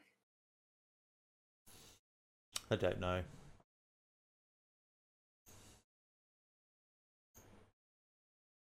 But yeah, maybe you should think about that, Boydie. You stick it on the west coast of America, because would that be a good ping to Australia? Would it? Or stick usually it in Australia? Dallas. Usually Dallas is we have the best ping too.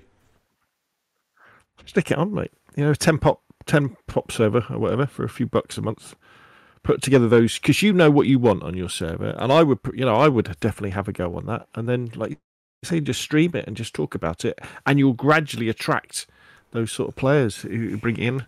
And grab a couple of bucks off them every month or something. Yeah, I was just going to say you could do the way you do at Scale, where they pay $1 or $2 a month that goes towards that. Like with that, if you're charging $5-10 to get into a server, people are like, no way. But if you charge something really cheap, they throw that your way. Yeah, that's the whole idea with the $2 a month thing. We say, look, it's not about making money from it. It's just saying, look, we want to have a PvE experience. So there's this little barrier. So you've got for less than the price of a posh coffee a month, you put this in the pot, and it helps to keep the servers going and things like that. Exactly. And it's something people will pay. And what I say to everybody is, before the end of the month, all the people who are existing on the server say, look, if anybody's got a problem, because of COVID and everything's begun, don't worry about it. Nobody's ever going to get thrown off if they stop paying or anything like that, I'd rather have the community than not. And people pay, and it people come along and they play it for a while, and then they go off and then they do other stuff, and they'll come back again, and they'll mix and match, and they'll play the DayZ they want today. I'm sure, like you, Mark, sometimes you want to play DayZ where you're just wandering around exploring, and then other times you want to be shooting people, every 5 minutes. or like with Boydie, eating out of half-eaten cans. Eating roadkill and shit like that. Yeah. Yeah. What a great mod that would be. Look, if your people are interested, hit me up with a DM or something like that, because I would like to try to revive something like that and make a centrally located one.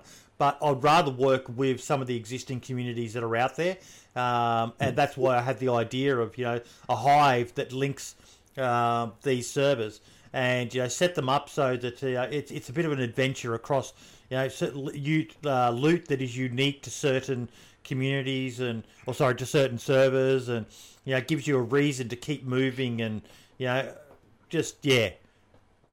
Absolutely. I don't see why you couldn't team up with, I don't know, a server host that already has servers out there. I know maybe they might do it, but it's always worth just firing them a message and being to maybe DayZ Underground or Dumpgrass servers or something like that, and be like, hey, would you like to partner up where we do a DayZ Underground X DayZ podcast collaboration server, and you promote or it event here and the videos, or event even for a weekend or something to test the waters and see what it'd be like.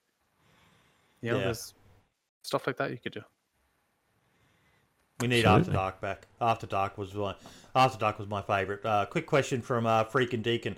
What's all three of your favourite servers at the moment? For me, DayZ Down Under is always up there.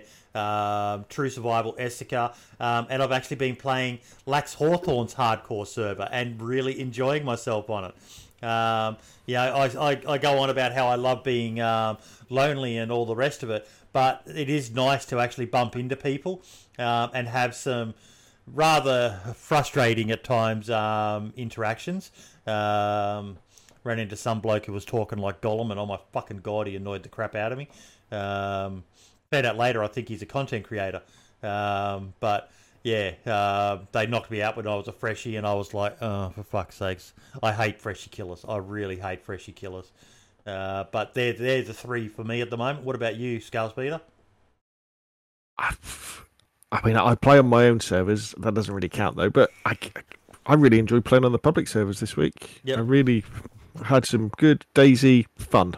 Just surviving in terms of food and finding stuff. Just surviving in terms of zombies attacks and stuff like that. And I was thinking, this is good. But I don't really go on that many different PC ones because I don't really have the time to check them out. So it tends to be playing on my server. Because I've got the Deer Isle and the Mouse one as well. I really enjoy wandering around Deer Isle and discovering stuff. I think that's pretty cool.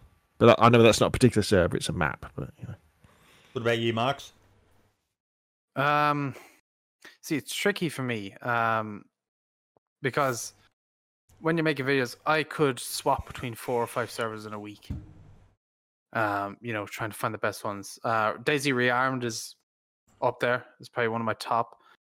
I'm going to say the Zero servers for Essica. I haven't tried them yet, but they're on my list to try, and I've played their generous servers before, and they've been great. So I know they're probably going to be good on Essica as well. And honestly, I don't have a third one. Yeah. I just swap. I just go to so many so frequently that I just, don't have that many favorites. JLK put out a tweet.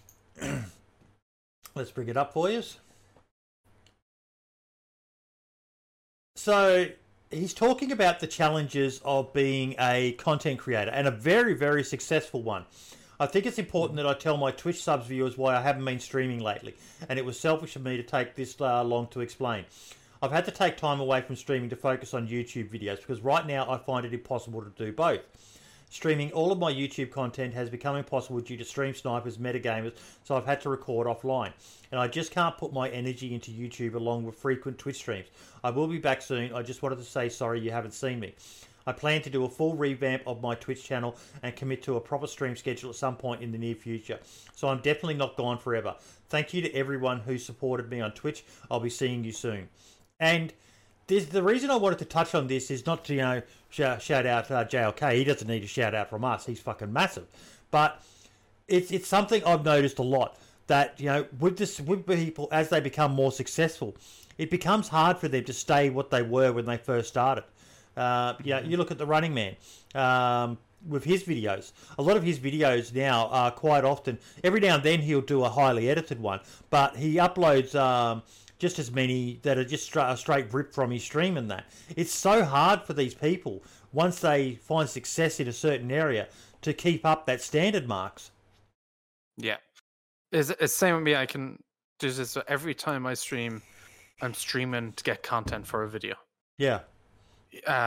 You know, you can't stream one thing and then try and make a video on another. It's just not, you don't have enough time in the day to do that. So I can see how, you know, you can take, I haven't streamed in weeks myself because I just, you know, you're working on so many videos and then you want to stream, but you can be bothered and it's just like, there's no point. And so you just leave it.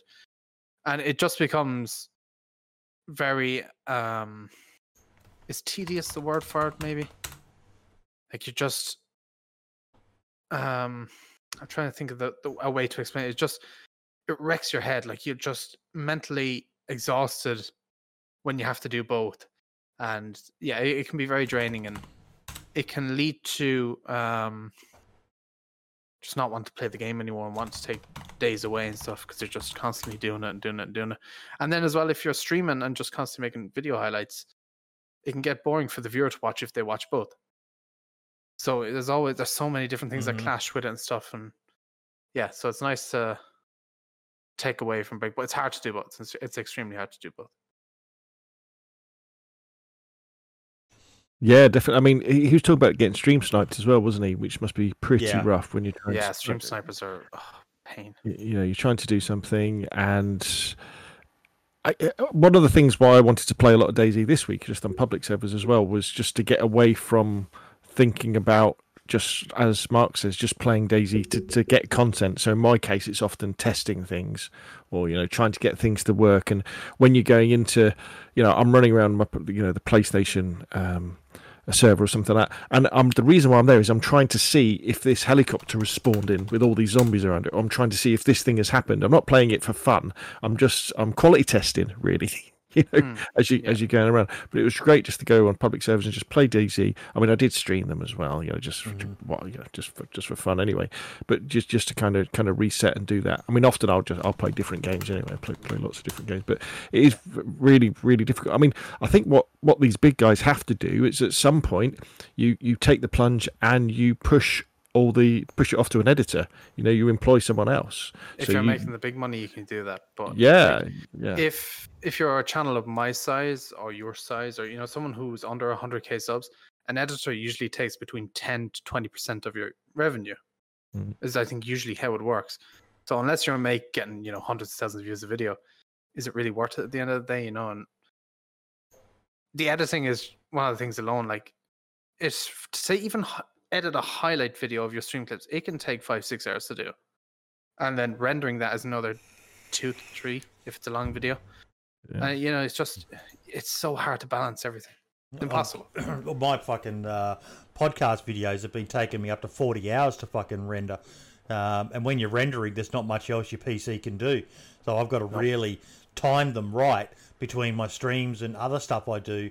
Otherwise my PC's pretty much fucking offline. You know, one day I would like to look at maybe getting a second PC that I can do the editing on. So, but yeah, that's definitely not in my scope at the moment. Far too expensive. Yeah, and that's always the catch, isn't it? You know, maybe by investing some money in a good editor and saying, look, there's all this footage, what can you do for me? And then they give you this one super duper video that you then put on your channel that then gets, you know, many views, which then helps your channel raise up. But yeah, I'm not saying that, you know, I mean, I haven't done that or anything like that. And one of the things I specifically avoid is editing. The reason I can do what I can do is because I have a really fast pipeline for making videos. You know, I think one of the great secrets of YouTube is something like the PlayStation 4, and people don't realize how an amazing content creation tool that console is, and you know, was. You can you can record, clip, and then just instantly send it. You can record, clip, you can send it, you can stream, you can edit video on it as good as you can in the light versions of something like, let's say, Elements or whatever the video one is. and it enables you to really, really be fast and agile with what you're doing. And it's only rendering to 720p, but what do you need to watch footage on a phone and things like that? So you can have a really, really fast workflow. But yeah, going back to we all know there's plenty of YouTubers out there and Twitchers. You suffer from burnout. Yes, they take breaks. For burnout, yeah. They go off and they play different games, but maybe that's life. Maybe that's what you've got to do, because when it starts to become a grind, it's not enjoyable. And when your hobby becomes your job, people often want it, don't they? We think, oh, what a dream it would be to do this full time. Yep. And then you think, actually, like Moxie Don saying in chat, ago. all work and no play. Need the play to keep the passion of the work. When it becomes just purely a job, it's got to be hard at times for some of these blokes, like the Running Man, like Lax Hawthorne, and so on, to just continuously, switch on the camera and perform. It must be harder, especially for those using a webcam. Yeah. Like, a good example of how it works, like if you're really popular on YouTube, and I'm taking this example from Call of Duty, but it'll work for any game. A streamer called Nick Merckx, he's the biggest Call of Duty streamer on Twitch. He, say when an update comes out for Call of Duty, he'll have 100, 200, 300,000 viewers live. He has a team of 5, 6 people. Half of them might be editors. The second he's finished with his thing, straight to the editing team. 20 minutes later, it's up on YouTube and it's getting the max amount of views. And that's efficiency when I work for. What does he stream on? What does he stream on? Twitch or? He streams on Twitch. Oh, he's breaking terms of service there. I think if it's in your partner contract or something, you can do it in ways like that. But like, it's literally like, he has millions of subscribers on YouTube as well. So the second it's done on Twitch, upload it to YouTube, and that's done. But imagine if he didn't have that editing team, he'd have to finish the stream. He'd have to edit. It'd take too long. He wouldn't be able to stream the following day. But with that many viewers, 100, 200, 300K, he can afford the editing team for the small people grinding their way to become a big name. It's got to be fucking hard. Like, I'm pretty sure the Running Man still does all his own editing. Yeah. But then again, I'm pretty sure Nick Merckx would have had that decision at some point when he was thinking, oh my God, I'm trying to stream all the time. I'm trying to do this. But that first person, who was probably a volunteer, he probably had someone from his community who said, look, I'll have a crack at it. Let me edit your videos. And then you start slipping them some money, don't you? Or you go out and you subcontract people. Yeah. But yeah, I mean, you almost need like a YouTube. I mean, YouTube do some quite good videos, don't they, on how to do collabs and all this sort of stuff. You need a business plan for doing that sort of stuff, don't you? When I get to this sort of stage, when I'm streaming for this many hours a week, I should then be thinking about getting help to do other stuff, to clip the videos and edit the videos and upload them that way. Yeah. So yeah, it's definitely a challenge, and as the person in the chat said, when your hobby becomes your job, it ain't fun no more. No, it takes it shines a different light on it that you didn't realize. Now, have you guys done this? The legacy mode. The one tweeted out. Something I have been hesitant about, but here you go. How to play Legacy DayZ 0.62 offline mode. Legitimate method for using actual older Steam depots, still officially hosted on Steam, like what we had with Beta 0.63. Were either of you aware you could do this? No, not until he tweeted it anyway. Yeah. So there's been a bit of stuff happening behind the scenes. I'm not sure how much I can actually talk about on stream. But they're working out how to play Legacy DayZ. And at the moment, it's publicly in the offline mode. For those who wanted to try out Legacy DayZ and the nostalgic feels, also so Dancer Jesus can stop annoying everyone about volumetric clouds. Now, it's apparently, here's the reply.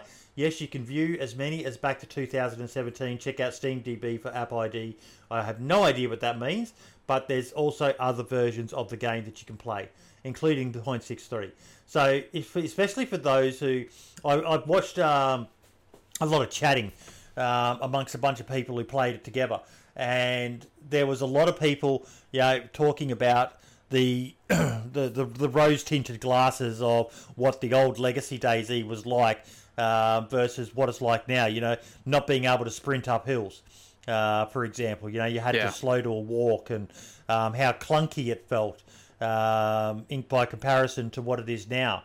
But pretty much there was no, the old mode was shit, the new mode is great. It was, they both have their benefits and they both have their negatives. So if you're interested, particularly with someone like you, it sounds like you didn't get to play a lot of the older version Scale Speeder. This would be a way to see what all the hype was about, mate. You'd probably find it quite interesting. Yeah. I mean, I've played Armour 2 DayZ. Done videos on how to do that. The DayZ mod, that sort of stuff. Go back. Yeah, it's kind of. You're right. And people look back at with a little bit of rose tinted glasses, don't they? Mm-hmm. I think, what was it actually better? And sometimes you go back and you go, yeah, it's all right. It's like playing old Battlefields, isn't it? And old Call of Duties. You go, yeah, they're all right, but we've moved on now. And I think it's that's the thing. I'm like, so it's like, all right, it's in the past. Keep it in the past. And move on. We're in. Look to the future now. But I can see why people might play it, but. One of the things that a lot of people have liked about it is just seeing some of the old locations, the old Northwest Airfield, the old Northeast Airfield. I don't think you can see the old Northeast Airfield. I think that got changed before 2017. But I think it's great that they've worked out how to do it, and it's totally legit. It's not doing any hacks or cracks or anything like that.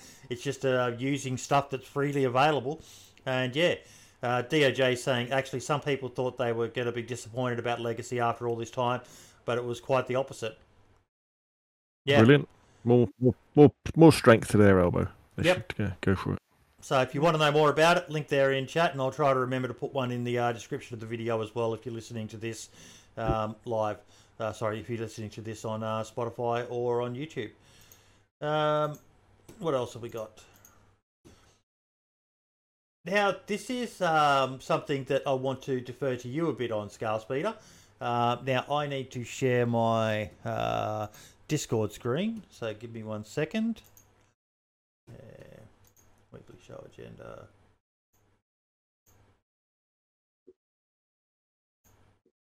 They can do this for Armour. Why can't they do this for DayZ?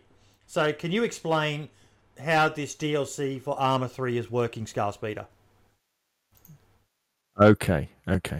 So, wow. So, Prairie Fire. It's a C DLC for Armour 3, the latest one, and probably Community DLC. It's Community DLC. It's considered by many already, even though it's not been out that long, to be probably the best DLC for Armour 3. Full stop, including all the official ones. And it's taken the team who have made it a long time to get here. A lot of them were working on and still work on the unsung Vietnam mod for Armour 3, which has been around for a very long time, which has been around since Armour 2 days. The guys are working on it.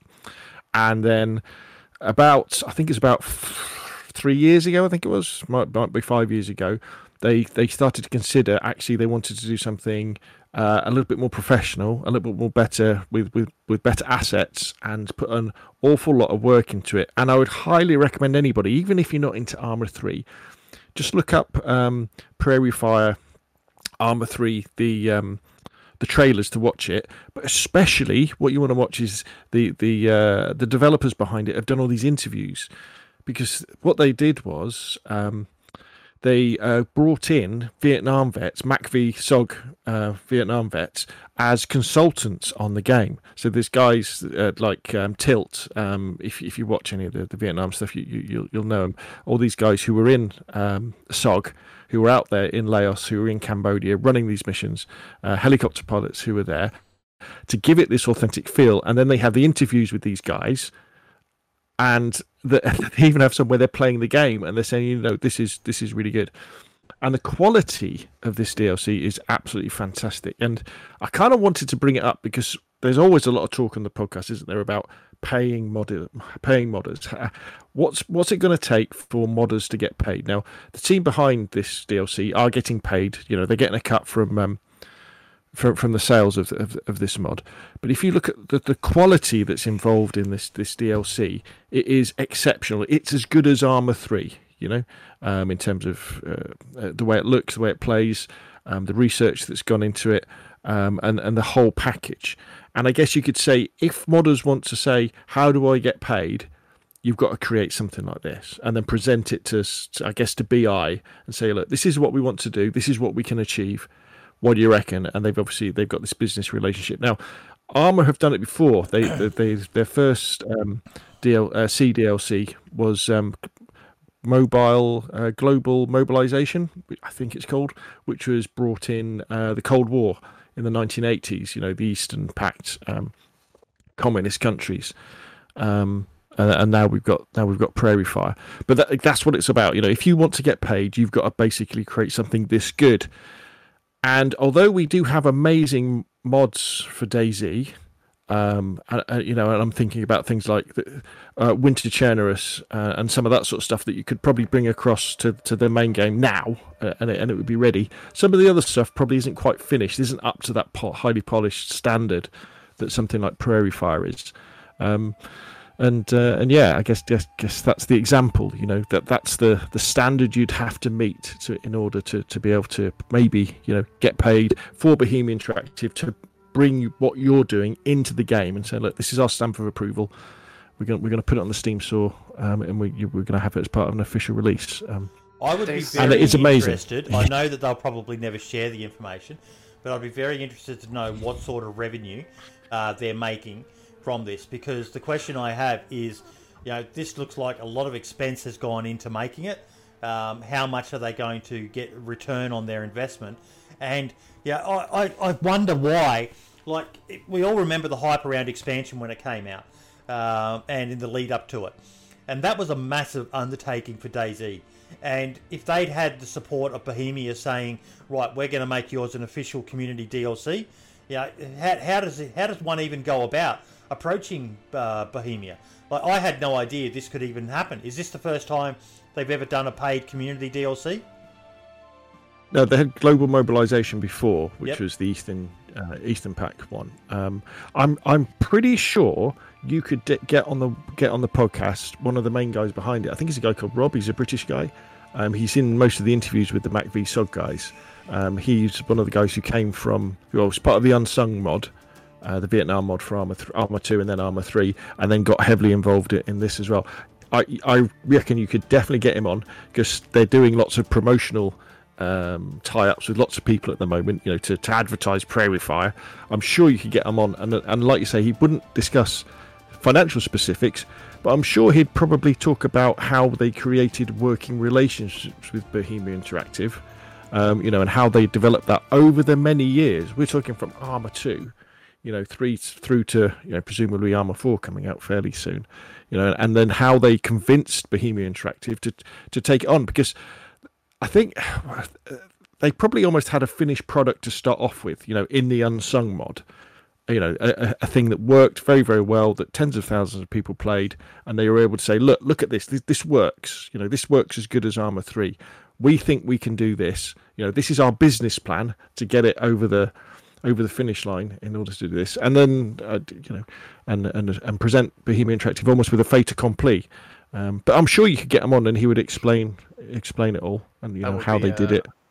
That would be a cool episode if you could actually get him on to see how it would work. Yeah, because honestly, the amount of work, the research that they've put into it is they were getting the guys from SOG.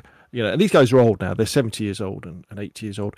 They were getting them to go through all their old stuff from Vietnam, like their old bandanas and their equipment and stuff like that. And they were taking it and then scanning it and taking it into the game. There was one story where one of the old guys was playing it, and they were getting into one of the helicopters, and there was a M60, I guess, or a 50 cal or something.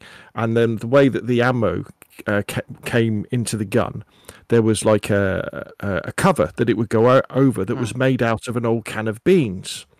And the guy went, wait a minute, that's a can of, I'm just making it up. It's like, that's a peaches can, isn't it? And the guy went, yeah. And he said, no, we would have never used that. We would have used this can, which would have been like ham or something like that, and then they changed it and they put it into the game. Loads Pretty of honestly, it's really really cool what they've done. It seems like BI seems to be very reluctant to add anything community-wise to the official version of DayZ.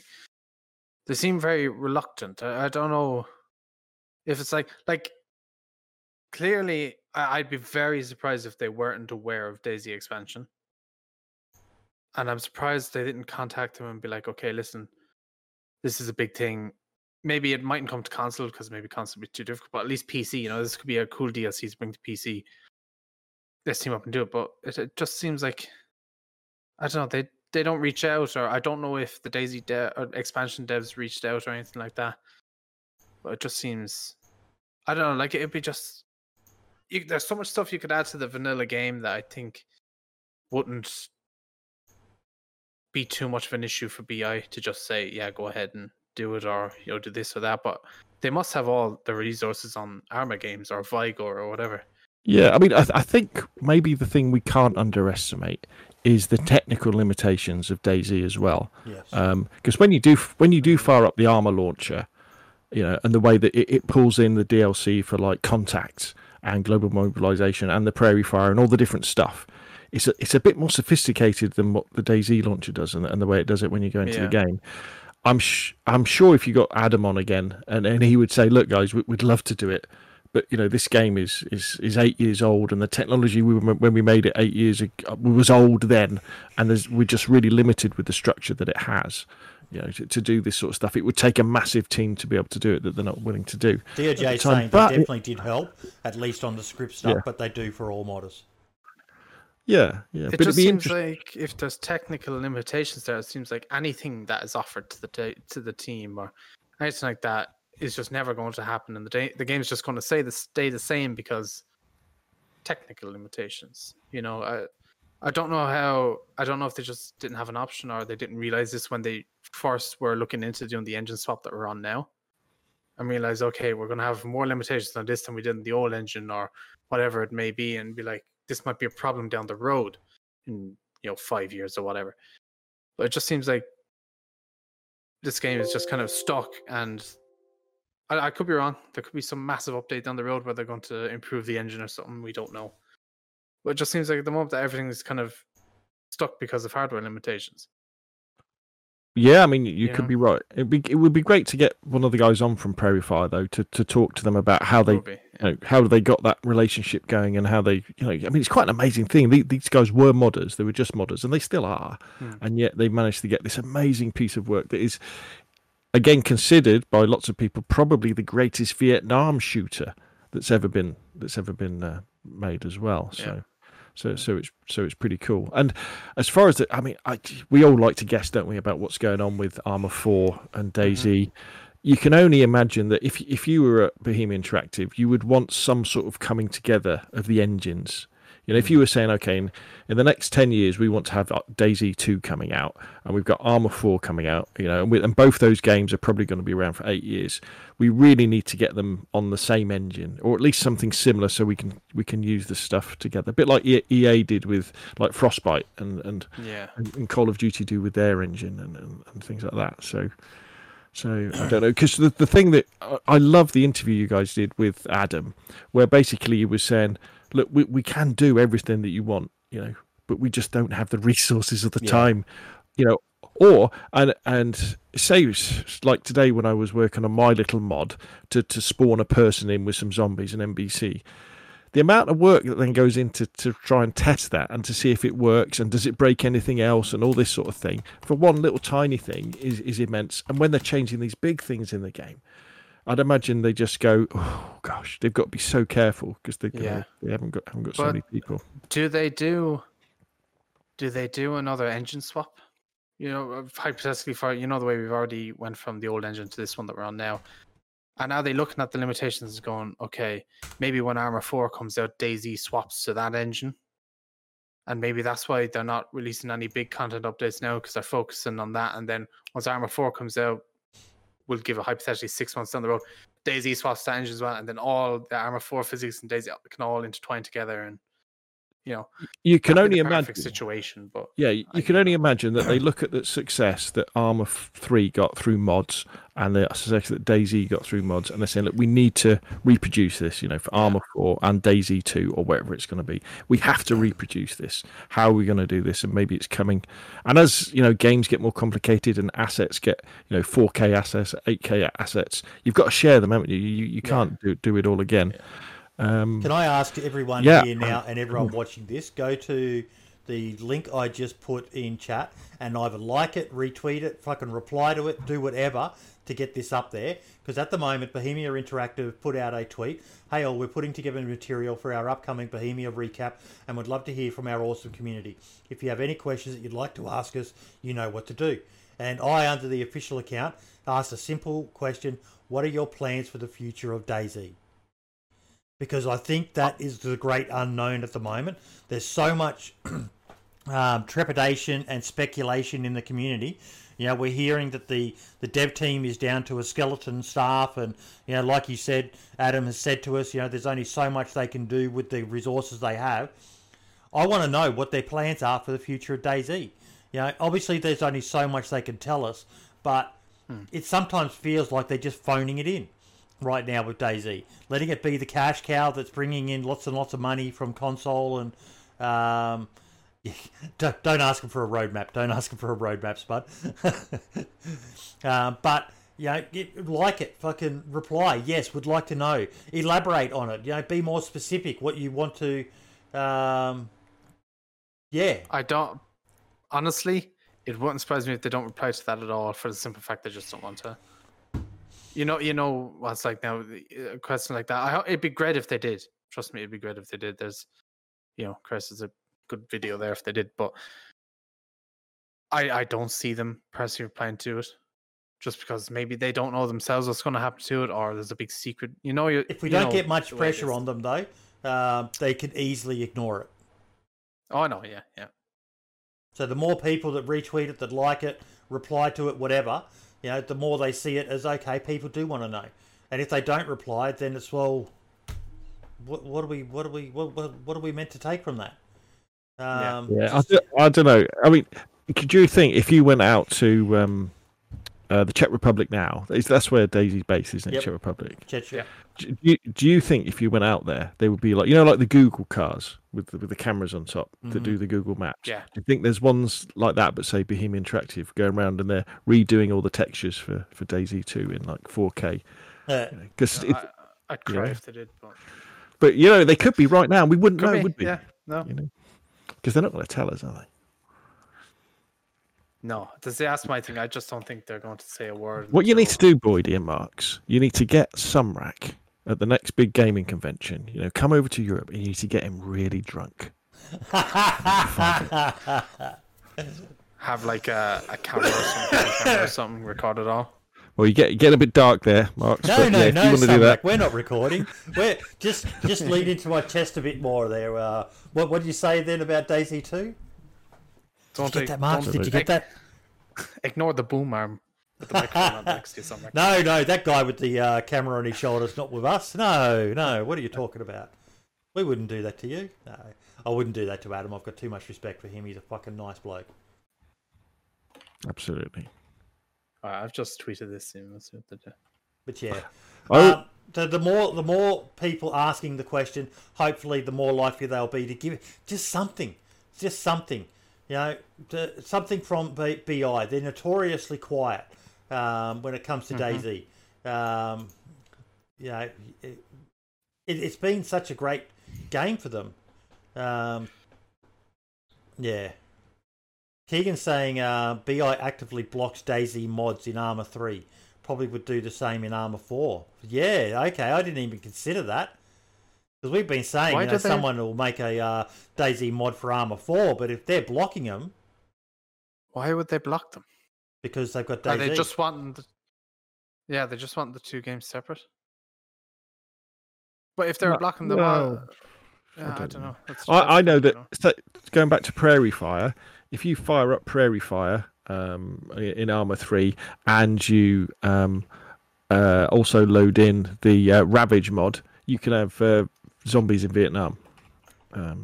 that all works fine, amazingly. So you can be going around in a Huey gunship, taking out zombies around a firebase in around Kaysan. So that's pretty cool. Most DayZ mods borrow assets from Arma 2 or DayZ Standalone, which is a big no-no. Right. Keegan saying. Fingers crossed we get something.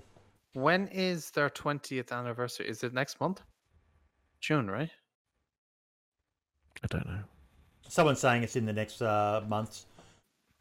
Next month, maybe. Dance Jesus is saying 20-year anniversary. Yeah, because like DJ was saying, we could, get some news then. Maybe they're waiting. That's why they're not saying anything. Imagine they drop. They're like, okay, DayZ swapping to this engine. Armored Force coming out. Not imagine. Well, there'll just be a logo, won't there? There'll just be a logo, Probably and that'll be it. So. on May 2021. So we'll put a soon TM. Jad's saying it, and I agree. One of the biggest mistakes that Bohemia makes is lack of official communication. Yeah. Yeah, definitely. Console topic. Skullspeedy, you wanted to talk about the Xbox One S as a DayZ PUBG machine at a bargain price. Sorry, the Xbox Series S, I should have said, not the Xbox One S. So the new one, the Xbox One S. Yes. So I've always been a PlayStation guy. Xbox 360 first, then PlayStation 4. But with the next gen ones, with the Series X and the PlayStation 5, you can't get hold of a Series X or a PlayStation 5. Very, very, very difficult. Yeah. So the Series S became available a couple of months ago, and I thought I got a notification from Amazon saying that it's available, and I thought about it for a bit, and then thought, yeah, sod it, let's get it. And I tell you what, if you want to have a 60 FPS 1440p gaming machine that plays DayZ beautifully at 60 frames a second, and PUBG as well, it is a billy bargain. I don't know if you got a chance to look at the specs or whatever, but if you think one of these, like an Xbox controller, that if you wanted to use that on your PC, that was going to cost you 50 quid, isn't it? Probably something like that. So for 200 quid, you get this amazing gaming machine that can play DayZ at 60 frames a second easily, 1080p and 1440p. I think it could even go up to 120 frames a second as well. And it is absolutely fantastic, because what Microsoft have concentrated on in comparison to Sony is making older games work better. So they have something called FPS Boost, and also they've got the old backwards compatibility program. So if you get a PlayStation 5, you can play DayZ at like 4K or whatever, but it's still 30 frames a second. But with the One S and the One X, it bumps up, so you're playing at 60 frames a second, where you get that big change, don't you? From the game being like a bit jaggedy to being sort of pretty smooth, and it's absolutely fantastic. And PUBG as well, it plays fantastically, and all the older games, so Battlefield 1, Battlefield 5, all the Call of Duties and things, play fantastically well. So if anybody's thinking, if there's any console players out there who are thinking about next gen, but can't get hold of a PS5 or a One X, I'd say consider the One S. I was almost crying when I turned DayZ on, and it was going at solid 60 frames a second, and I could jump into a car, and I was hammering around at 100 kilometers an hour, and it was working perfectly well. No, so you had us then, mate, until you said the cars work in DayZ. Now we know you're fucking lying. How much are they paying you for this sponsorship, mate? You meant to declare this before you come on the podcast, hey? Marks and I want our cut of this fucking money. Well, you PC gamers, you're all here, you're on your keyboards, aren't you? And you're all playing like this with your mouses like this. Whereas us console guys, we're in our comfy chairs, kind of we're kicking back. We got a console. We're looking like big people. We're nice and relaxed. We're just more chilled out than you guys. So there we go. Yeah, Xbox Series S, bargain of the decade. Love it. Okay, what else have we got?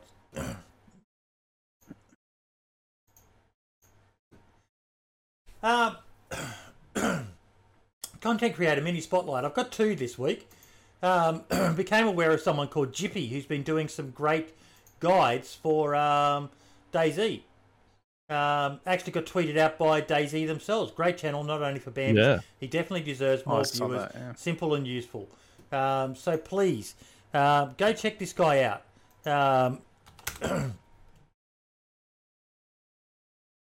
Hey, McFarlane. Sorry, go back to it.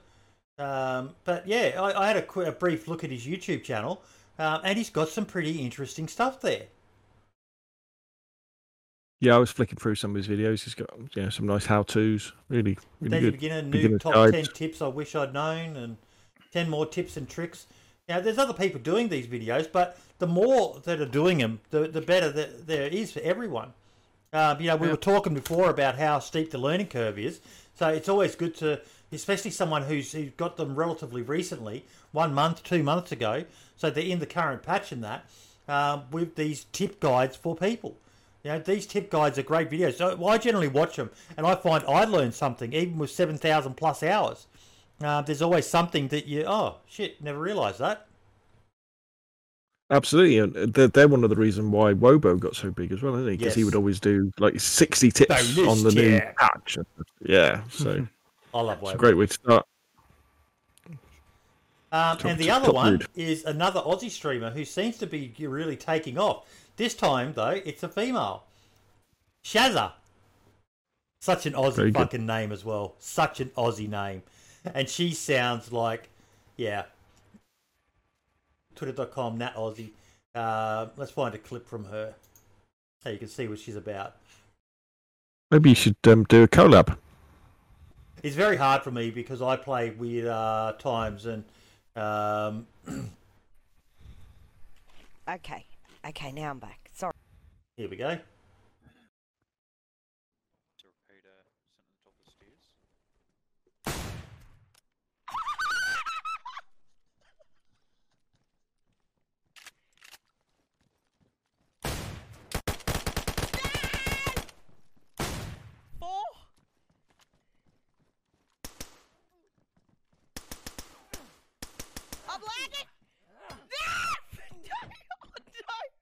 I just love her reactions. It's great watching these people who, when they're in PvP, it's truly thrilling.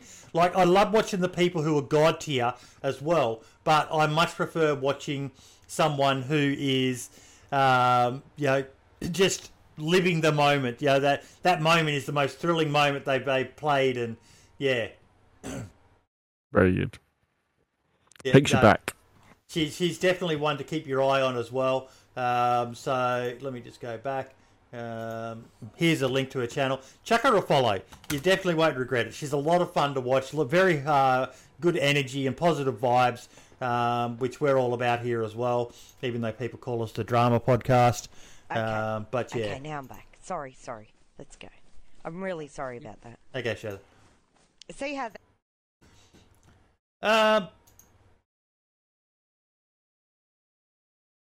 Daisy Twitter was actually quite active this last week. Did you guys notice that as well? Yeah, they were shouting out quite a few creators, weren't they? Yeah, I'm very, very happy to see.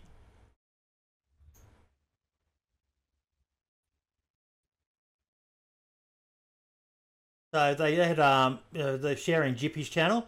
Don,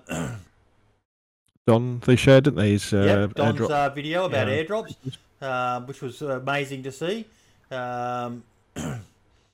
Just general questions like this. I'm really, really happy to see them being more active, and I hope they stay like this, because that's probably been one of the criticisms. Is they're kind of they seem to have good days and bad days, or good weeks and bad weeks, good months and bad months marks, where they're very active and then they disappear, and they're very active and then they disappear, and it's like Yeah, well, you know the way it is. Like, some weeks on Daisy can be quiet in the community, and then some other weeks can be, more active and stuff. So, some weeks they mightn't have anybody to tweet out. I know there is tons of people who stream the game and stuff, but they might have an agenda or a list of people they go through or stuff. But it's nice to see that they're more active and shouting out the smaller channels out there. Definitely. So keep it up. We love seeing you guys be more active, and interacting with the community is probably the big thing as well. Sharing content, replying to people, and Keep it up. I know it must be fucking hard when every single person replies something along the lines of fix your game, fix cars, what about console, when's console getting a winter map, and all the rest of the sort of stuff. But yeah, keep it up. Good for everyone. So we are now down to individual highlights, and we'll start with our guest. Speeder, what have you got for us, mate? What's been your spotlight of the last week? My stuff, well, we kind of talked about it earlier on, actually, was Balshad and Reaver's Discords. Because although I've obviously got lots of videos about doing stuff and how to do it, almost every single time I've got to do something, I go back to Balshad's Discord or Reaver's Discord and I go, God, how on earth do you do that again? And I'll go through and I'll read their instructions and do that. So I know you've put the links in the chat already, but definitely if you can, subscribe to Balshad's YouTube, but especially his Discord. That's where you want to go. You want to go to Balshad's Discord and you want to go to Reaver's Discord, because they'll teach you things about XML modding and some PC modding as well that you'll be amazed at what you can do. But also, what they both got, and Balshad's especially got as well, is pre-made packs as well. Because although we talk about learning how to do stuff and this is how you create events, I'm a big believer in the pre-made pack as well, where look, all you've got to do is upload these XMLs to your server and restart your server, and that's it. And then you can log in and you can play. And Balshad's got some amazing ones, and Reaver as well. Where there is a deathmatch server, where there is a hardcore server, where there's a pack. If you want to have a racetrack at Northwest Airfield with cars and fuel, all that sort of stuff, it's there, and you can just upload it. It all works, and you don't have to worry about changing events and XMLs and putting a square bracket in the wrong place or anything like that. So definitely my highlights are those two guys, Balshad and Reaver's Discords for modding on console and PC as well. So yeah. And what about you, Marks? I haven't watched much content this week, but the one I have watched was Don Sibley's videos on the airdrop mod and stuff like that. Just Don in general.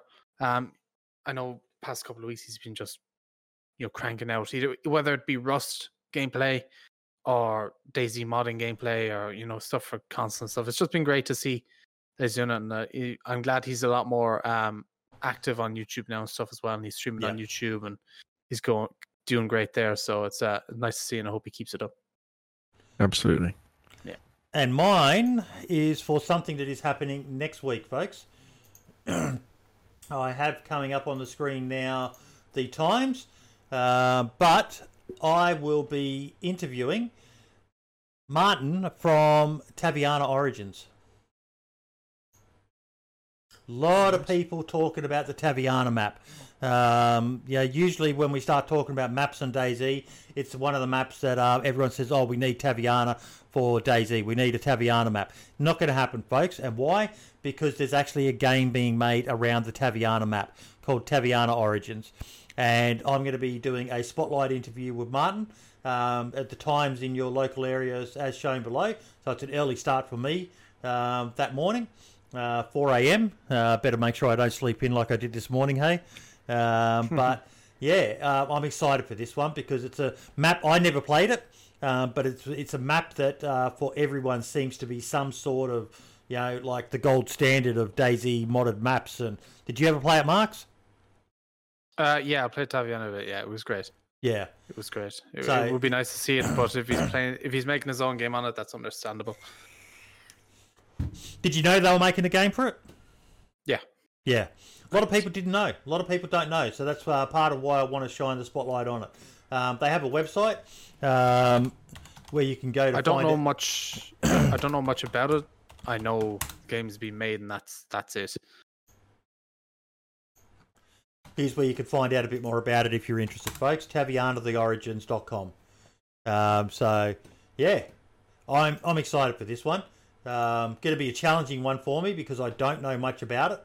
But yeah, should be good. Should be very, very good. What I would do if you want to get a bit of knowledge about the map or whatever, or just want to see it. I know Frankie on PC years ago done some videos on it. Yep. His DayZ Arma 2 series. I'd go and watch them if you have a bit of spare time. And it'll show you off the map a bit as well. It was really cool map. It looks beautiful. It looks absolutely stunning. You know, I've watched this video before, and I'm starting to understand why so many people are hyped about it. Yeah, it's really cool. And kudos to them for, you know, hopefully this game takes off. You know, it'd be yet another game that has, you know, tied its success to DayZ. You know, DayZ's been behind so many amazing games out there, and yeah, whether it just be the inspiration for or, you know, directly from, and yeah, great to see. Yeah, cool for certain. And the legendary Taviana Island. Choco, stop doing caps lock. I'm certain you do it just to troll us all. Okie dokie, folks. Skull Speeder, great to finally get you on the show, mate. Thanks for having me. Can you go and give Don Sibley's photo a quick kiss for us, mate? Give him a quick squeeze. I love that you put that up there, mate. I do. But Don is a a guy who deserves to be. You know, we say this a bit about a lot of people, but he deserves to be about 10 times the size his channel. He does so much good work for the DayZ community. Yeah. Yeah. We're just going to do a quick food review while we were. Oh, what's this? What are we eating? We've got Tesco's finest salted caramel sauce. Oh, excellent! Unbelievably good. 12. Oh, superb. Wow! Yeah, salted fantastic. caramel sauce. Absolutely marvelous stuff. Yeah, so thanks for having me on. It's been a real honour, and yeah, it's been great fun as well, Marks and Boydie. Yeah, that's been good. Superb work you guys are doing. Absolutely superb work. Thank you, mate. Thank you. Very, very good. And guys, we do read the comments on the videos. Marks reads them on his highlights videos. I read them on the podcast when I upload them and that. And you know, it's just it is nice to get feedback about it. It helps motivate us to keep doing this every week. We only have a small audience coming to watch it live, but that's fine. We don't care. We do this because it's a passion project. We love DayZ, even though it frustrates the fuck out of us at times. Hey, Marks. Yeah, you could say that on it. It's still an amazing game, and there's nothing like it. Absolutely nothing like it. Now, next week, folks, we have a players episode again, and we have my mate Luke 5G coming on and Luvu. So 2 players. No one, you know, who creates videos or something like that, because we took that feedback on board that we need to talk to the players as well. And Skull Speeder, you left too early. Waved away. Bye bye. But yeah, really, really excited and looking forward to it. It should be a good episode, Mark. So if you've got anything you want us to discuss next week, as always, join the podcast Discord, and we will see you in the podcast. All the best and ciao for now. Say bye, Mark. See you later. Bye bye.